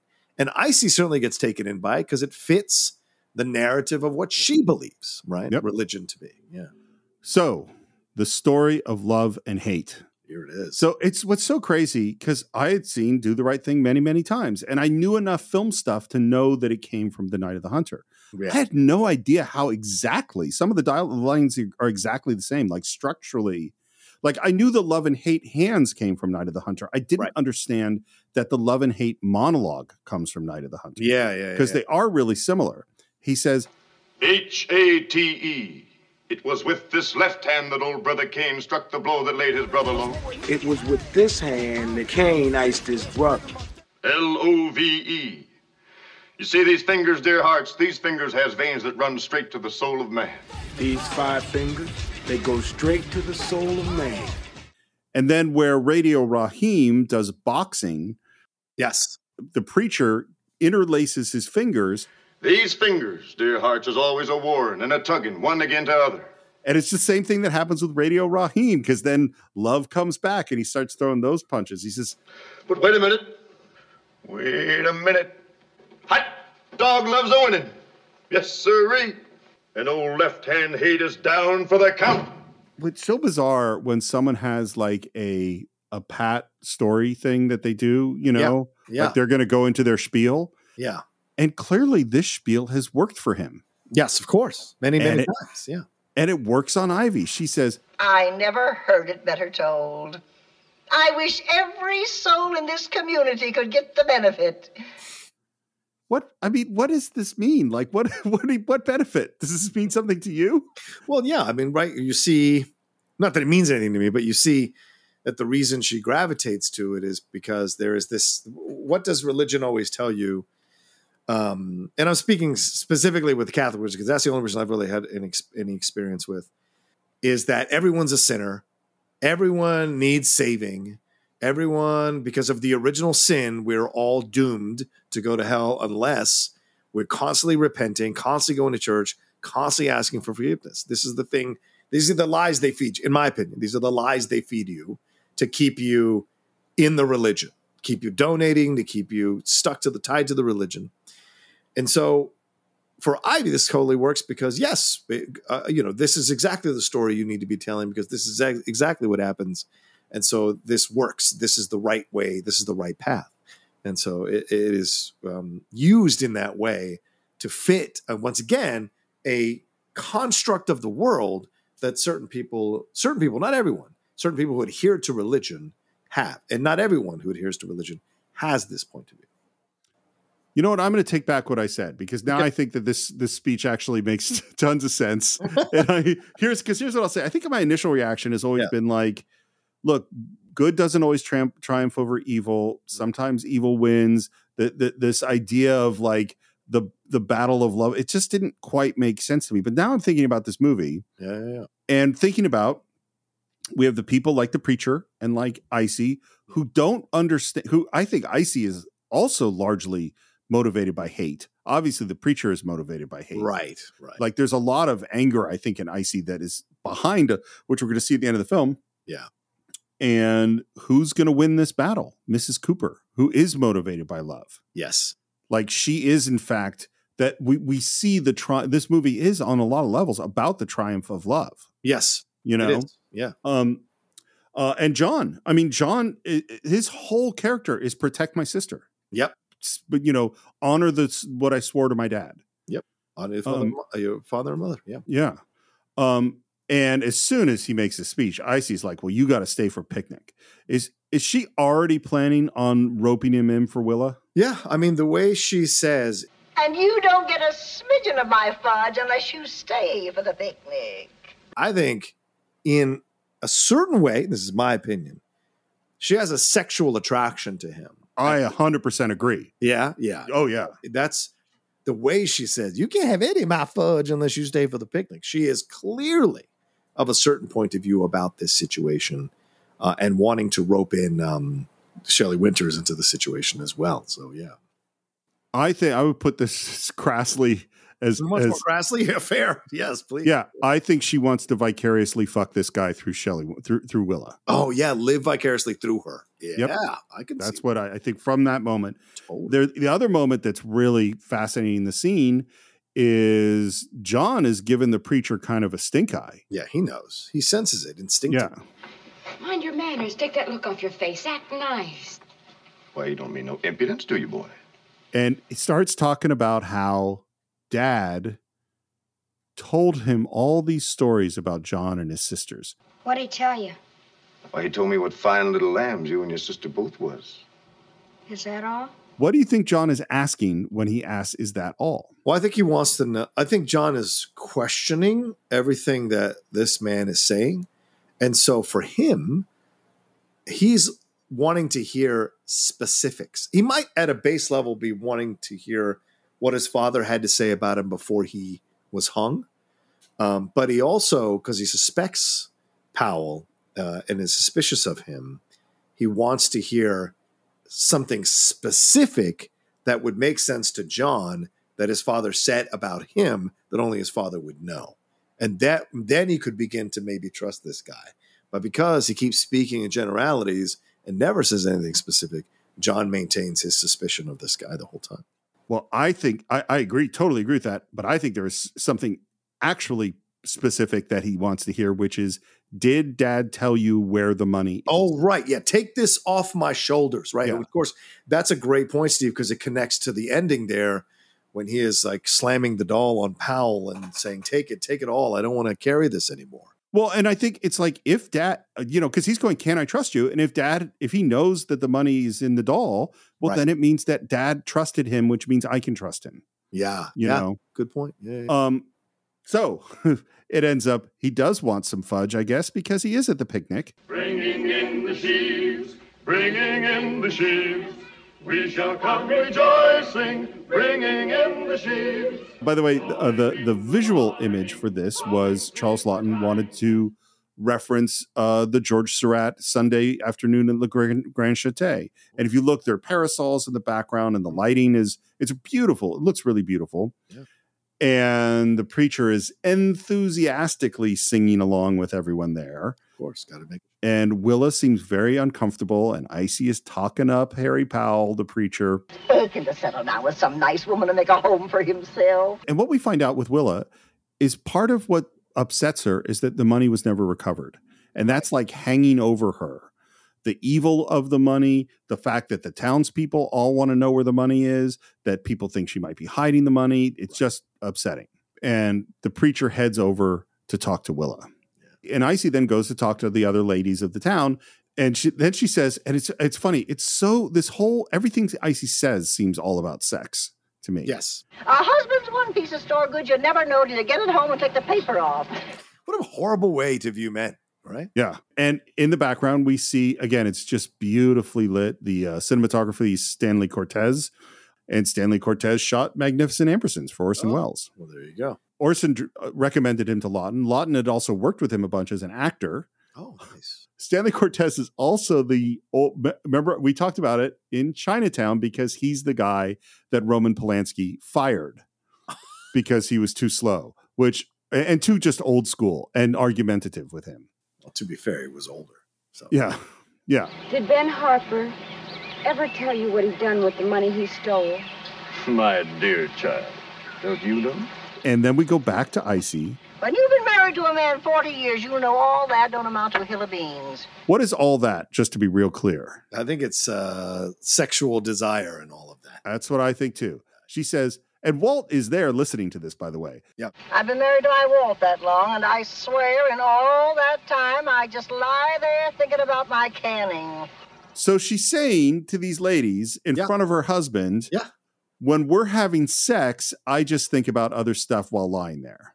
She's saying, just lay there, let them have sex with you, and you can just drift off and think of other things.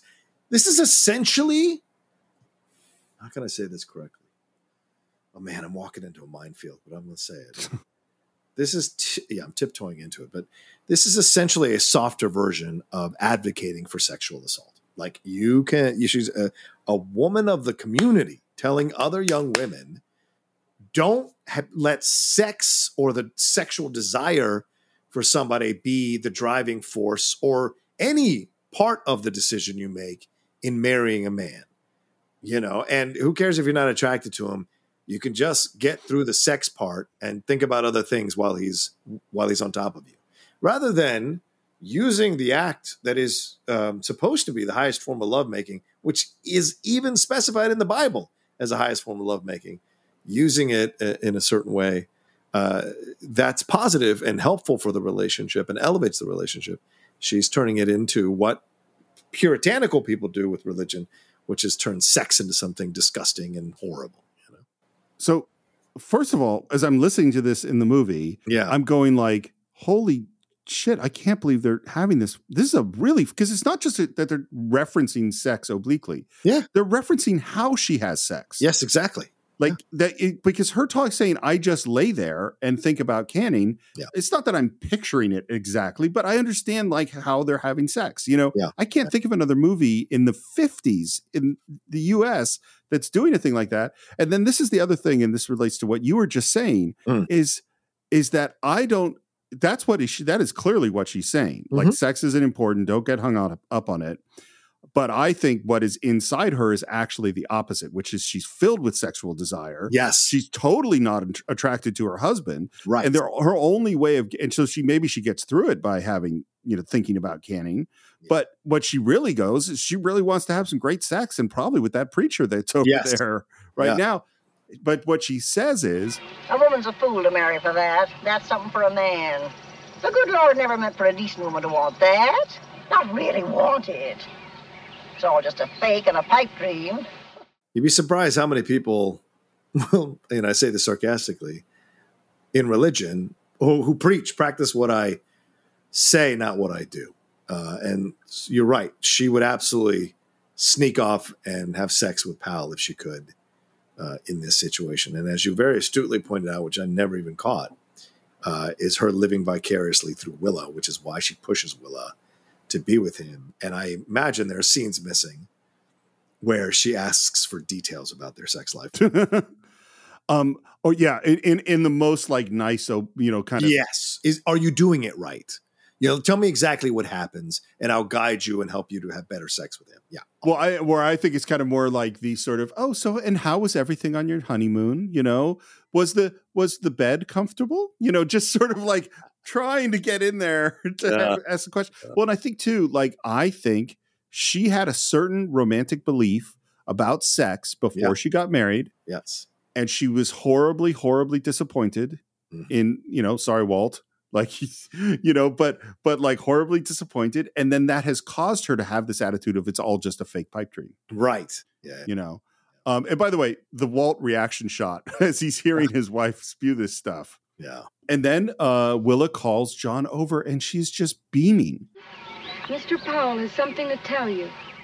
The night before your father died, he told me what he did with that money.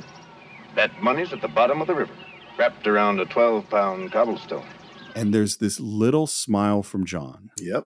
Because that little smile goes, I got you pegged now. Yeah. I know you're a liar. Yep. But Willa is thrilled. Thank you, Harry.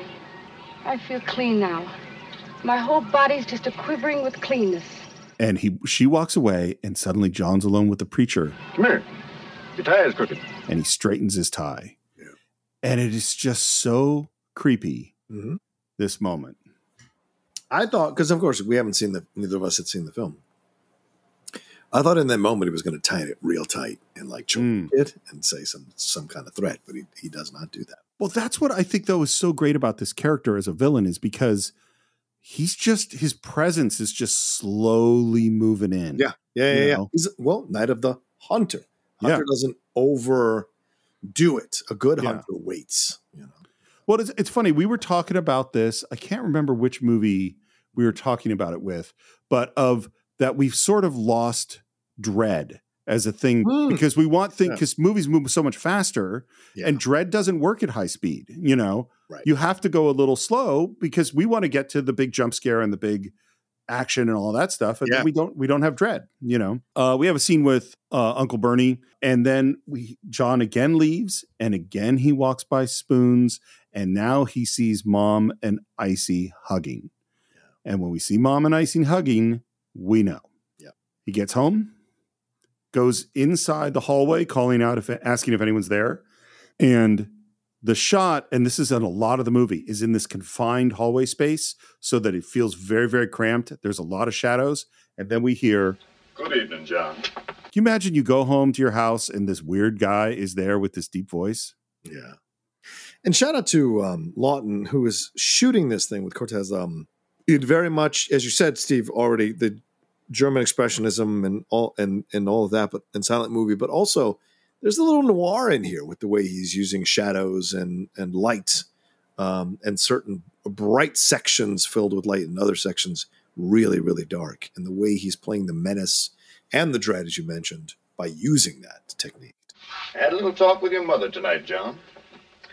And your mother decided it might be best for me to let you know the news. Your mother told me she wanted me to be a daddy to you and your sister. Now, we knew the movie was going here, right? Yes, of course, 100%. And so it's not that it's a surprise. Yeah. But it is so, because the trap that John is in is so scary. Yeah. Because you're like, what are you going to do? By the way, for some reason, they shot the close-ups of Robert Mitchum on a different day than they shot the close-ups of John. And I think part of it, a lot of it is this is actually Charles Laughton playing with John. Oh, wow. You know, as because he did a lot of the off-camera stuff. Right. You ain't my dad. You'll never be my dad. And I love that the preacher just ignores that. When we get back, we're all going to be friends and share our fortunes together, John. And John says, and it's so terrible when it happens, he says, You think you can make me tell, but I won't. And then John realizes that by saying that, he just revealed that he knows. And he claps his hand over his mouth. And it's just like, shit. And he goes, again, as you said, increasing the dread. Yep. This is a great moment to increase the dread for the audience. Is like, now, oh no, you know. The smirk on the preacher's face of just sort of like, I got you. I know. Now I know. Tell me what, boy? Nothing. We're not keeping secrets from each other, are we, little lad? And John runs away. And as he's running upstairs, the preacher says, We've got a long time together, boy. And then we cut to John and Pearl waving goodbye to the car. And then they're alone. And what's so interesting, and this happens through a lot of the movie, is the camera is really at kid height. We're seeing the world through the kid's perspective. In fact, one of the things they did in terms of part of the ideas behind the sort of expressionistic design is they went, well, this is really about how kids see the world. Yeah. And kids miss a lot of details. So they didn't put all the details in. They made the world more iconic because that's how a kid would remember it. Yeah. Mr. Powell's our daddy, then can I tell him about? You promised Dad you wouldn't tell. I love Mr. Powell lots and lots, John. Again, fucking dread, man. Right, adding another element where this is yet another female energy that might succumb to Powell, right? Yeah. This next scene is amazing. It's the honeymoon. We have Willa looking at herself in the mirror, getting ready.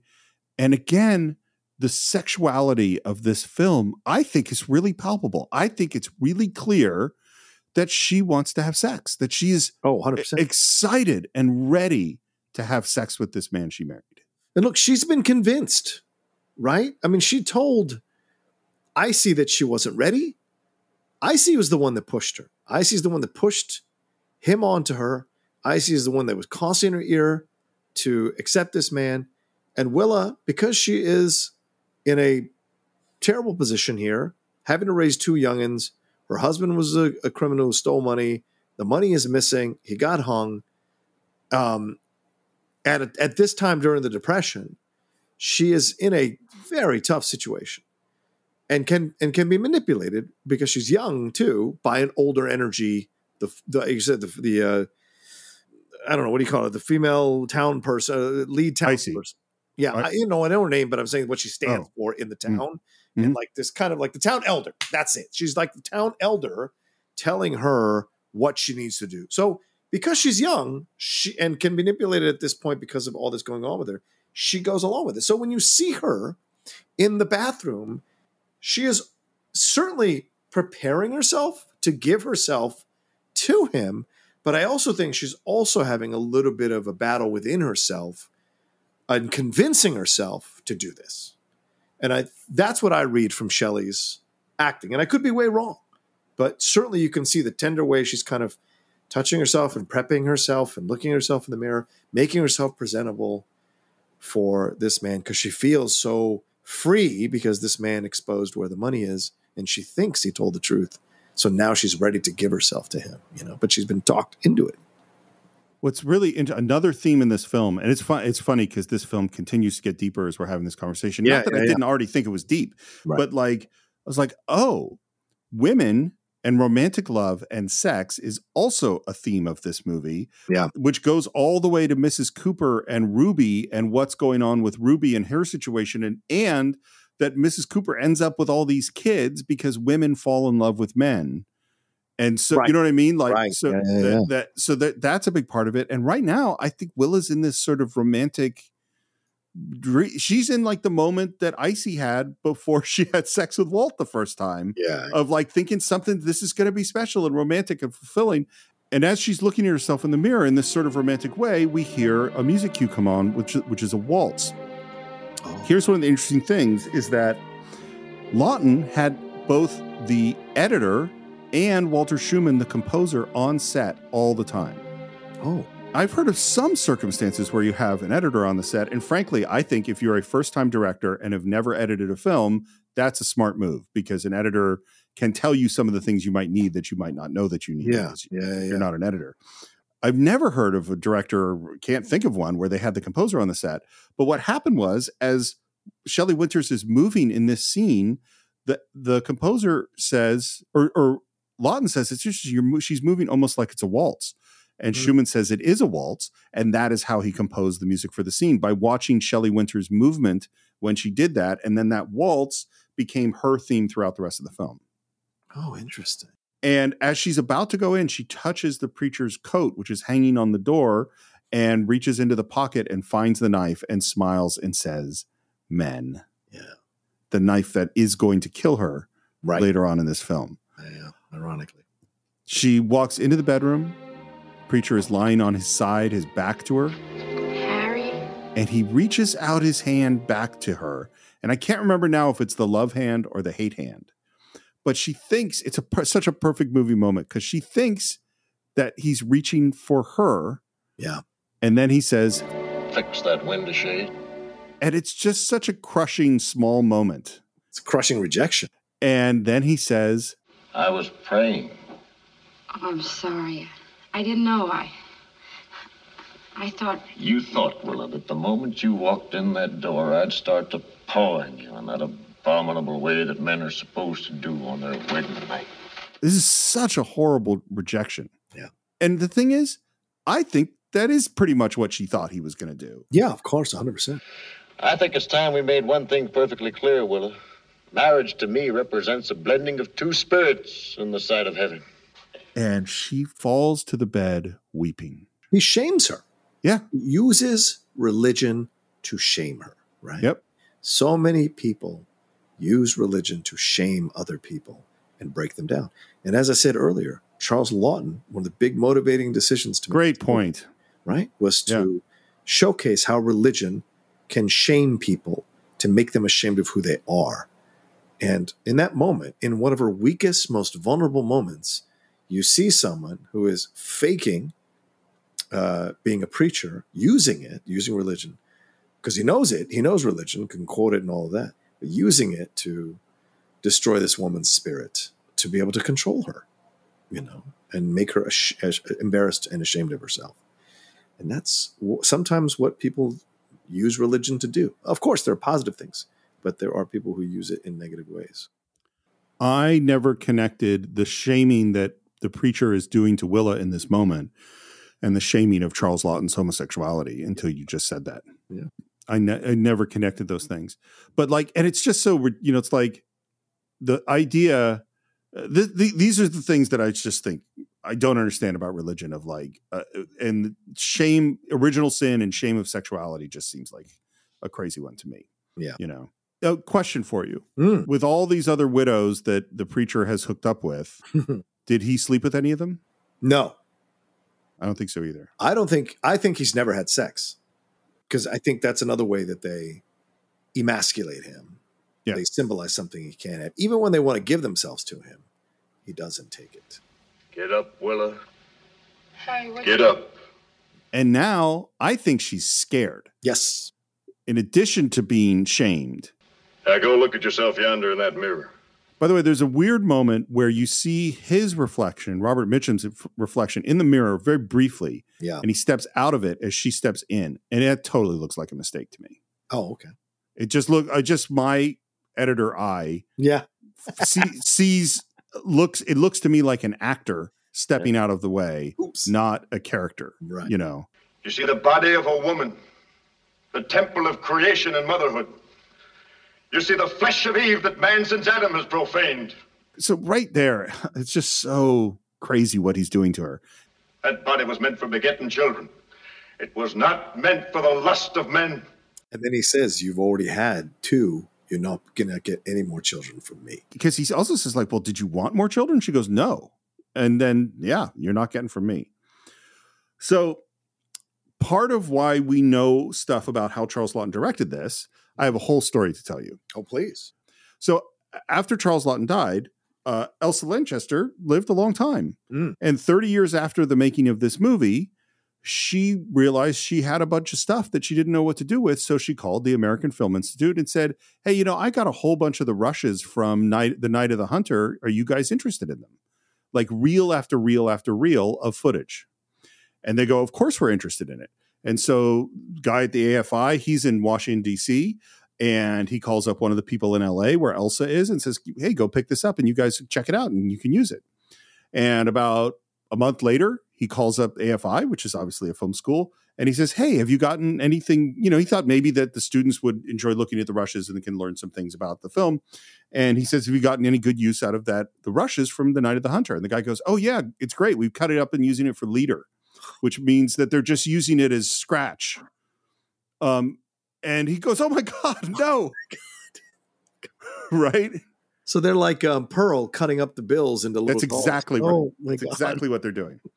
So he goes, okay, let's ship all this stuff to DC. So they ship all the film to DC. And these are like small clips. These aren't like just like a whole reel that says reel number 17. It's like little pieces of film. And they also have little pieces of magnetic tape, which is what the audio was recorded on. But it's not labeled correctly. So there isn't any way to know that this audio goes with this piece of film. Right. So they spend literally the next 20 years trying to figure out which piece of audio goes with which piece of film and put it together. And they end up with 8 hours of footage of just and again, Laughton shot whole reels of film. So it's a lot of listening to Laughton talk to all the actors.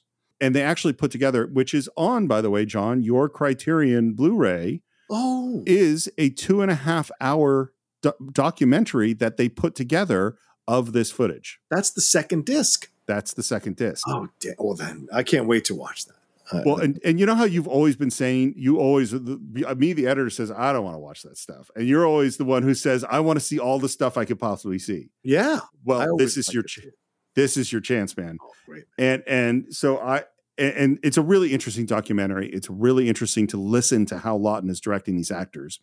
But you remember how I said there was one actor who had a rough time? He was not nice to Shelley Winters.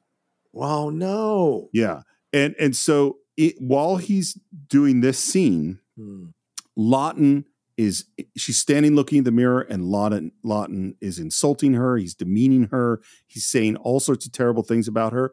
And what we don't know was that just what he was doing to get her in the right space to play this moment, or if he was really being mean to her. I will say he was pretty harsh with her in other scenes as well. not demeaning, but just do it again. And you could see Shelley. If you watch the documentary, you'll see what I'm talking about. But in my mind, I'm seeing Shelley Winters get frustrated, and it's hard, That's a shame. And back to the scene after we agree we're not going to have kids, which means we're not going to have sex. Yeah. He turns off the light. He gets back in bed. All right, you can get in bed now. Stop shivering. Stop shivering is rough too. Yeah, really rough. And she's in the shadows praying. Help me to get clean so I can be what Harry wants me to be. And of course, we know that he's a serial killer. Yes. And she's going to try to get clean so she can be what he wants. Ugh. We're off fishing with Uncle Bernie. You don't need to go into the whole scene, but I will say that the scene ends with him saying, I don't know what's wrong up at your house, but always remember, Cap, if you're in trouble, holler and come running. Uncle Birdie's your friend. And so I go, when I see this scene, oh, thank God. That's what you thought? Yeah, I thought, he's got an ally, hopefully. I mean, I knew it wasn't going to go well, and maybe Uncle Bernie's going to get killed Scatman Crothers style. Burton Balsam in Psycho, that's what I thought. Oh, no. Yeah. Bernie's going to die. But just the idea that John is not totally all alone in all this. That's true. That's a good point. Made me feel better. Yeah. Cut to a revival. And again, it's German expressionism, We've got these flames, we got these people chanting, and we have Willa now in dark clothes, very emotional, and she is the center of the attraction. This reminds me a little bit, I don't know if I'm wrong on this, but it reminds me a little bit of the Oxbow incident. Was that the one where they kind of... I've never seen that. Oh, okay. I believe that's the one where they have something that... Oh, no, wait. No. This reminds me of Inherit the Wind. Remember when BJ and the Bear, whatever this fucking... what's his name? The actor... he's the father of the girl, and he's doing the sermon, and he curses Darren from Bewitched in that sermon. And you see the lights, you see the flames and everything. Right. He's caught up in the power of God to manipulate these people to believe what he believes, right? And you see, this is like a microcosm of that scene from Inherit the Wind. I just like that you have BJ and the Bear going after Darren from Bewitched. I'm so sorry to everybody who might be related to these people who might be listening. I don't remember their names all the time. So yeah. You're still better at it than me. I don't remember any names unless I have it written down in my notes in front of me. I'm not going to remember any names. But what's so crazy to me is so Willa tells a story. Yeah. Which is not true.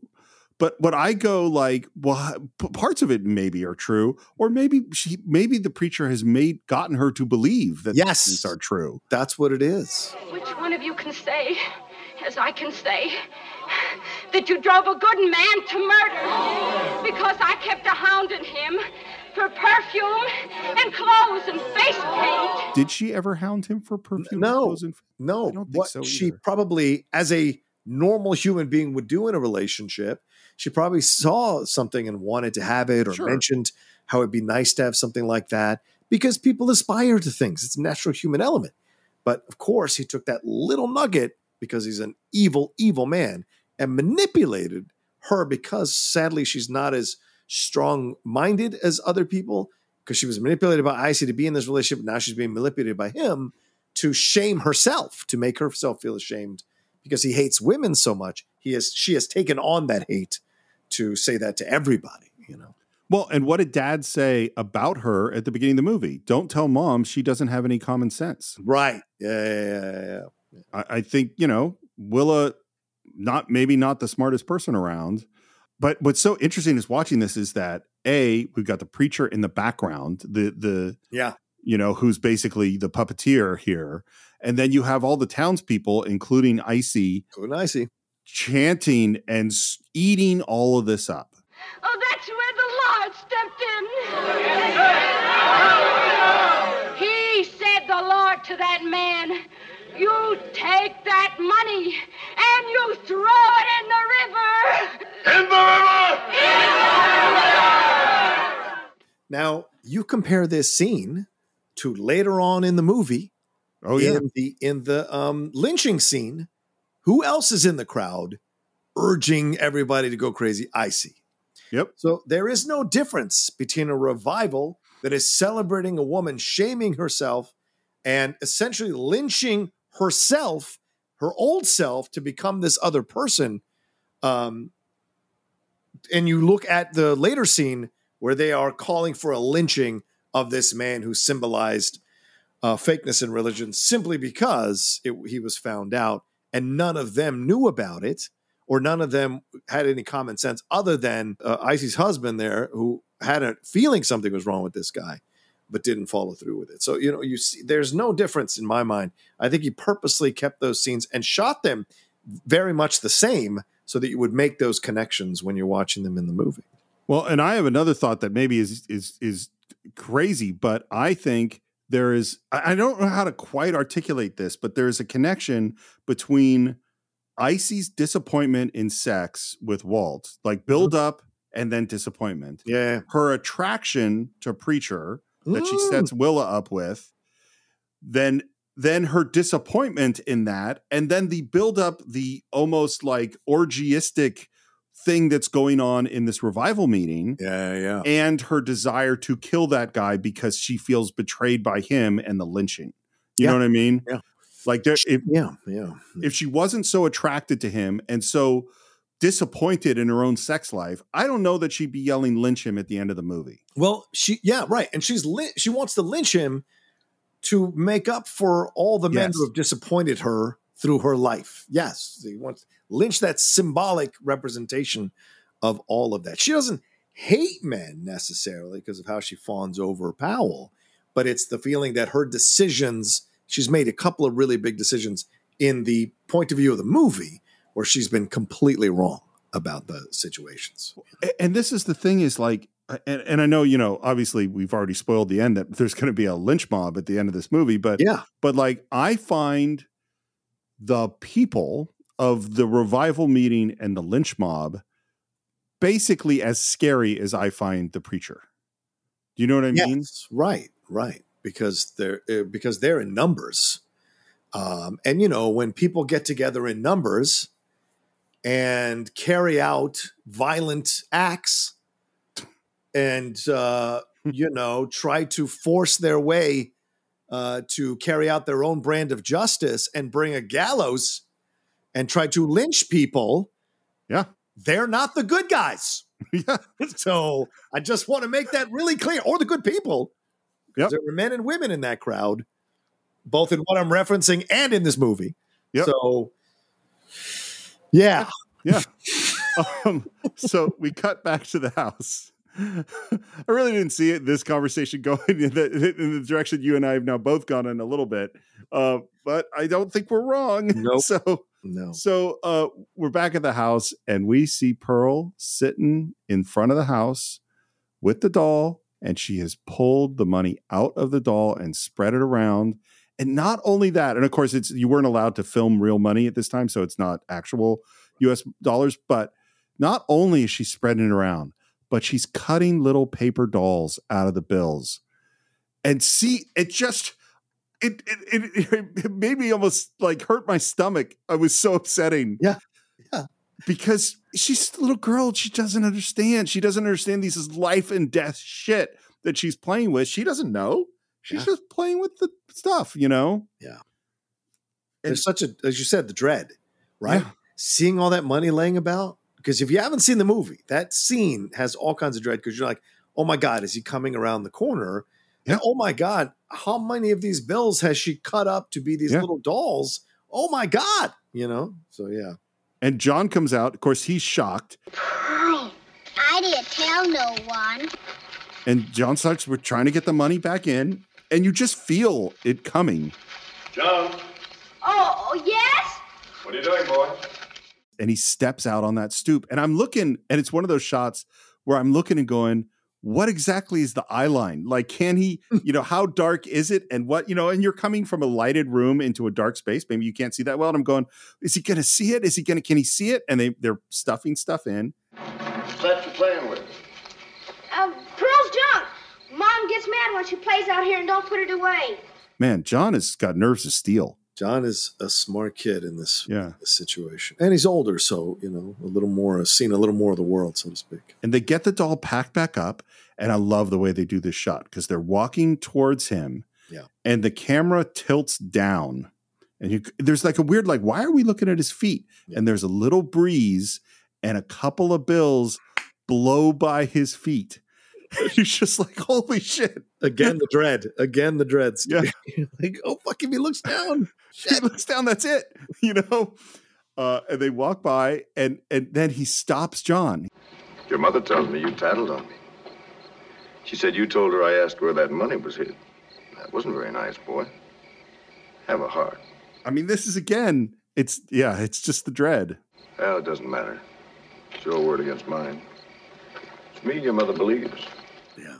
But he's talking to him like he's of the same age mentally as this kid. Right? That's what I'm saying. This kid, this guy is in a state of arrested development. Powell is. And in that moment, when he says to the kid, have a heart, like it's such an interesting, equal thing to say to somebody. Have a heart. Like you have this power. Have a heart. And so I find that to be a fascinating part of the exchange with him and John. And of course, Mom does side with the preacher because John's lying in bed and she says, John, you always make up that lie. There is no money. Why can't you get that through your head? And now we're back with Icy and we're complaining about how stubborn John is. They talk a little bit more and then Willa's heading off and they kind of ask her to, you should stay longer next time. And she turns back with a smile of just a real smile on her face. And she says, I'm needed to keep peace and harmony betwixt them. It's my burden and I'm proud of it, Icy. And she walks off into the mist. Yeah. Back home, it's the preacher, John, and Pearl. Where's the money hid? I don't know. She thinks that money's at the bottom of the river. But you and me, we know better, don't we, little lad? I don't know nothing. Well, never mind, boy. Summer's young yet. And then he calls over Pearl and he picks her up. And of course, John can't do anything. Yeah. And you could watch him start to try to turn Pearl against John. John's a fellow likes to keep secrets. I'll tell you a secret. Yes? I knowed your daddy. He said, you tell my little girl Pearl that there's to be no secrets between her and you. Yes? And Pearl's eating it up. What secret shall I tell? Ooh, what's your name? You're just fooling. My name's Pearl. It's very cute. Where's the money hid? And John hits him in the head with a hairbrush. Or throws a hairbrush and hits him in the head. He's frustrated. He has no way to stay. He keeps looking around the room of what to throw and then grabs the hairbrush and throws it at him. Or the shoe brush, rather. And he's yelling at Pearl that she swore and that she can't tell. Yeah. And Pearl's on Team Preacher at this point. He says, You hit Daddy with a hairbrush. Now, you see, we just can't have anything to do with John. And he picks her up and takes her away. And John, as they start to leave, goes for the doll. Yeah. But she grabs it and the doll goes with him. Yeah. And the music cue is really good. It builds up to this, to him trying to reach for the doll, which is great with the dread and tension. Outside, we see that Mom is walking up. And she can overhear what's happening inside. And what we hear is, John's just plumb bad through and through. John's bad. Yes, John's bad. And the music that plays there is actually John's theme, just to reinforce that point. Where's the money hid? John's bad. Where's the money hid? You tell me, you little wretch, or I'll tear your arm off. And she runs away from him, and Willa is right there.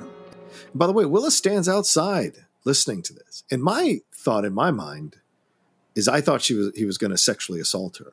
But no, his anger towards women is violence always. It's not about sex. And so when he twists her arm and she screams, that just makes all the sense in the world. And Willa is so, Shelley plays this so interesting, like she can't process it.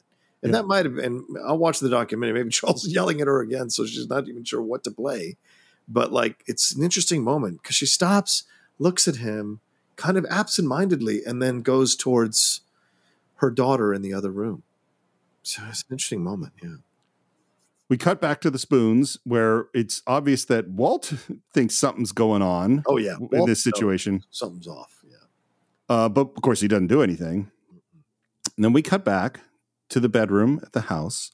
Willa's lying on the bed, and this is totally looks like a chapel. Yep. And it's interesting too. Again, it's that German expressionism thing. Yeah. There's no, all the set is just a backdrop, which creates that triangular shape and the light and a bed in the foreground. There's not three walls. There's just one backdrop. That's it. Yeah. It's very much a design. She's in the bed and she's lit like there's a halo around her. Amen. Are you through praying? Okay. What do you think is going on with Willa in this moment? Like, what's happening here? I think in that moment with the daughter, because she heard him asking her about where the money is, she now realizes that he did marry her to find out where the money is. There's no love here.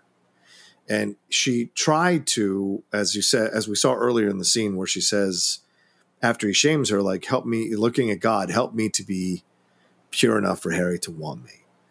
Now that she realizes what he really wants, I think she, in this moment, she is surrendering herself to God's will.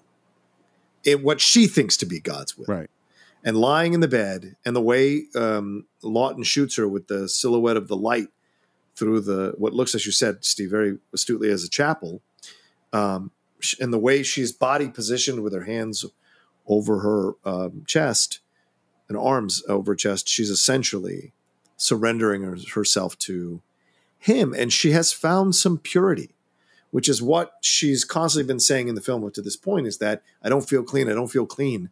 Her lying in that bed, understanding what's happening, realizing what happened here and what's going on with Powell and the way he's affecting her, she has reached her cleanliness. And what's that phrase? Cleanliness is next to godliness. So in a way, she's found herself redeemed. And in this moment, she's surrendering herself because she doesn't resist. She doesn't fight him off. She doesn't do anything. She just lies there, completely aware of what's going to happen and surrendering herself to it. I think you're totally right. And I was really struggling with the scene, but I think you've really put your finger on what it is, because it's such a strange action or lack of action that she's taken. And I mean, to go like, oh my God, I've accidentally married a horrible, evil person who is not only interested in my money, but is threatening my kids. Right. And therefore I feel clean and closer to God now, is a really weird, that's strange, Yeah. But I think that seems like what it is, Yeah. Is that she's, because it's the truth. I guess it's the truth that she's now found, Yeah. I mean, and it's also, you can look at it another way too, in that, and especially if we look at it through the prism of Lawton and his struggles of being gay in the church and all of that. In a way, it is that kind of thing where you're surrendering yourself, or you realize that the people who carry out or practice this religion are using it in such a way to shame you and destroy you. You realize it's an awakening in a way of what's happening. And she has been awakened to what's going on and is surrendering herself to whatever's going to happen to herself. Right? Well, the power there, because it is the only time in the movie where Willa makes a decision for herself. Well, and I think that's totally true. And there's a like, oh, you made me feel like I was the asshole. Right. But you're the asshole. You're the asshole. I'm actually, I didn't do anything wrong, Right. I mean, the fact that she doesn't fight for her children or try to get the kids the fuck out of there, and just surrender is just like not the best decision. Yeah, I know. I don't disagree with you there, sure. And what's so interesting, it's all ritualistic what the preacher is doing at this point, because he like reaches his hand high up in the air and slaps her. Ben never told you he threw it in the river, did he? It's not like he slaps her in anger. It's like he slaps her as part of this ritual almost. Yeah. The children know where it's hid. John knows. Is that it, Harry? Lawton made her do this like 20 times, that one line. And he's just sitting next to her. You could hear his voice. She's lying in bed. He's like, do it again. Do it again. Do it more like this, more like this. And you could see it again, you'll watch it and see just her eyes. And this is the real problem with the do it again and not having the reset set, because if it's one after another, just the same line over and over again, how do you not get lost as an actor? It's a great point. Yeah. But, and the slap has no effect. She doesn't get scared. She doesn't react in pain. But it's still here amongst us, tainting us. And then there's it's like the preacher goes over and stands in the light. Yeah. And is looking up. And it's this moment of ritual. It looks like a ceremony now. Right, right. But that ain't the reason why you married me. I know that much. Because the Lord just wouldn't let it be. He made you marry me so you could show me the way in the life and the salvation of my soul. He grabs the knife and he goes towards her, and the music builds, and he lifts the knife over her head. And there's this moment, which is just perfect, where her eyes look up and see the knife. And you can see that she knows, and then we're out. She accepts her fate. Yeah. And the thing is, what's great about Harry here and the performance, he looks into the light. This is the first time, I think, Harry actually hears God, and God is damning him. And that's why he takes, I think, a little bit of the shade to cover some of the light, because he must stay in the darkness. He can only exist in the darkness. And so it's almost like what Lucifer looking at God and cannot stay in the light for too long and must hide himself. And that's what he's doing. And he must kill her because she has revealed him naked to God and what he actually is. And he cannot handle that. And yet again, a woman has gotten the best of him. So he must kill this woman because she has gotten the best of him. You know, and the scene is absolutely beautifully lit. It's gorgeous. And here's the interesting thing that Stanley Cortez said. He said in his entire career, he only worked with 2 directors who understood light. And they were Orson Welles and Charles Laughton. Wow. Yep. Damn. Yep. People want to forget these movies, Steve. People want to eliminate these movies, Steve. It drives me insane. It doesn't mean there aren't incredible filmmakers working today, of course. But you cannot eliminate or remove these films that are the foundational building blocks that anybody can have access to and learn to become a filmmaker from. And it's just so frustrating to see how many people and read the statistics of how many people are walking away from classic films or not watching them or dismissing them as old, out of date, fuddy-duddy stuff, when in fact there's so much wealth to get from these films. You know, it's also why it's so ridiculous that we don't make movies in black and white. Yes. I mean, because you could do things with light in a black and white film that you can't do in a color film. And we did actually, you mentioned one recently, is that there's the Macbeth of Joel Coen. And then there's also Kenneth Branagh's Belfast. Yeah. You know, and it's like, look what you could do with black and white. Black and white got treated like it was, we couldn't afford color. That's the way. No, black and white is beautiful. Yeah. If it's shot by brilliant people like Laughton and Stanley Cortez. Yeah. There's no way Raging Bull is as great as it is without it being in black and white. There's just no way. We wipe to the kids in bed. We hear a car starting, and John gets up and looks out of the window into this misty night, and there's flames, and something's going on, and we don't know what is going on. And he goes back to bed, and the camera fades out. And we, the audience, knows that the world of John and Pearl is forever changed. And at this moment, I think it's a good time to end part 1 of our exploration of The Night of the Hunter. And the people we most have to thank for doing this episode and introducing John and I to this new film, which is amazing, is Kevin Robinson and Siobhan Raupak. Thank you so much for your support on Patreon. And we can't wait to get into part 2. Of course, we'd love to hear what you think of The Night of the Hunter. Maybe this is your first time seeing the film too. As always, you can visit us on Facebook. You can go to Cine_Files on Twitter. You can go to the Cinephiles Podcast on Instagram, and you could subscribe to the show on Apple Podcast, on Stitcher, Spotify, YouTube, all of those places. If you're on YouTube, leave a comment. We love to interact with you there. If you're on Apple Podcasts and have a moment to leave a 5-star review, or any review, but we prefer the 5-star ones, that would be fantastic. You can buy or stream The Night of the Hunter along with every other movie we've ever reviewed on cinephiles.net. And you can reach me at SR Morris on Twitter, SR Morris1 on Instagram. John, where could they reach you? You can always reach me at The Rocha Says on Twitter, Instagram, and TikTok, The Outlaw Nation on Twitch, and my YouTube channel, youtube.com/John Rocha Says, where all my stuff exists, reviews and what have you. And you can also listen to my other podcasts, The Geek Buddies and the hot mic that are out there for you all to subscribe to as well. And I think that's it for this week. We will be back next time to conclude our exploration of the remarkable film, The Night of the Hunter, next time on The Cinephiles.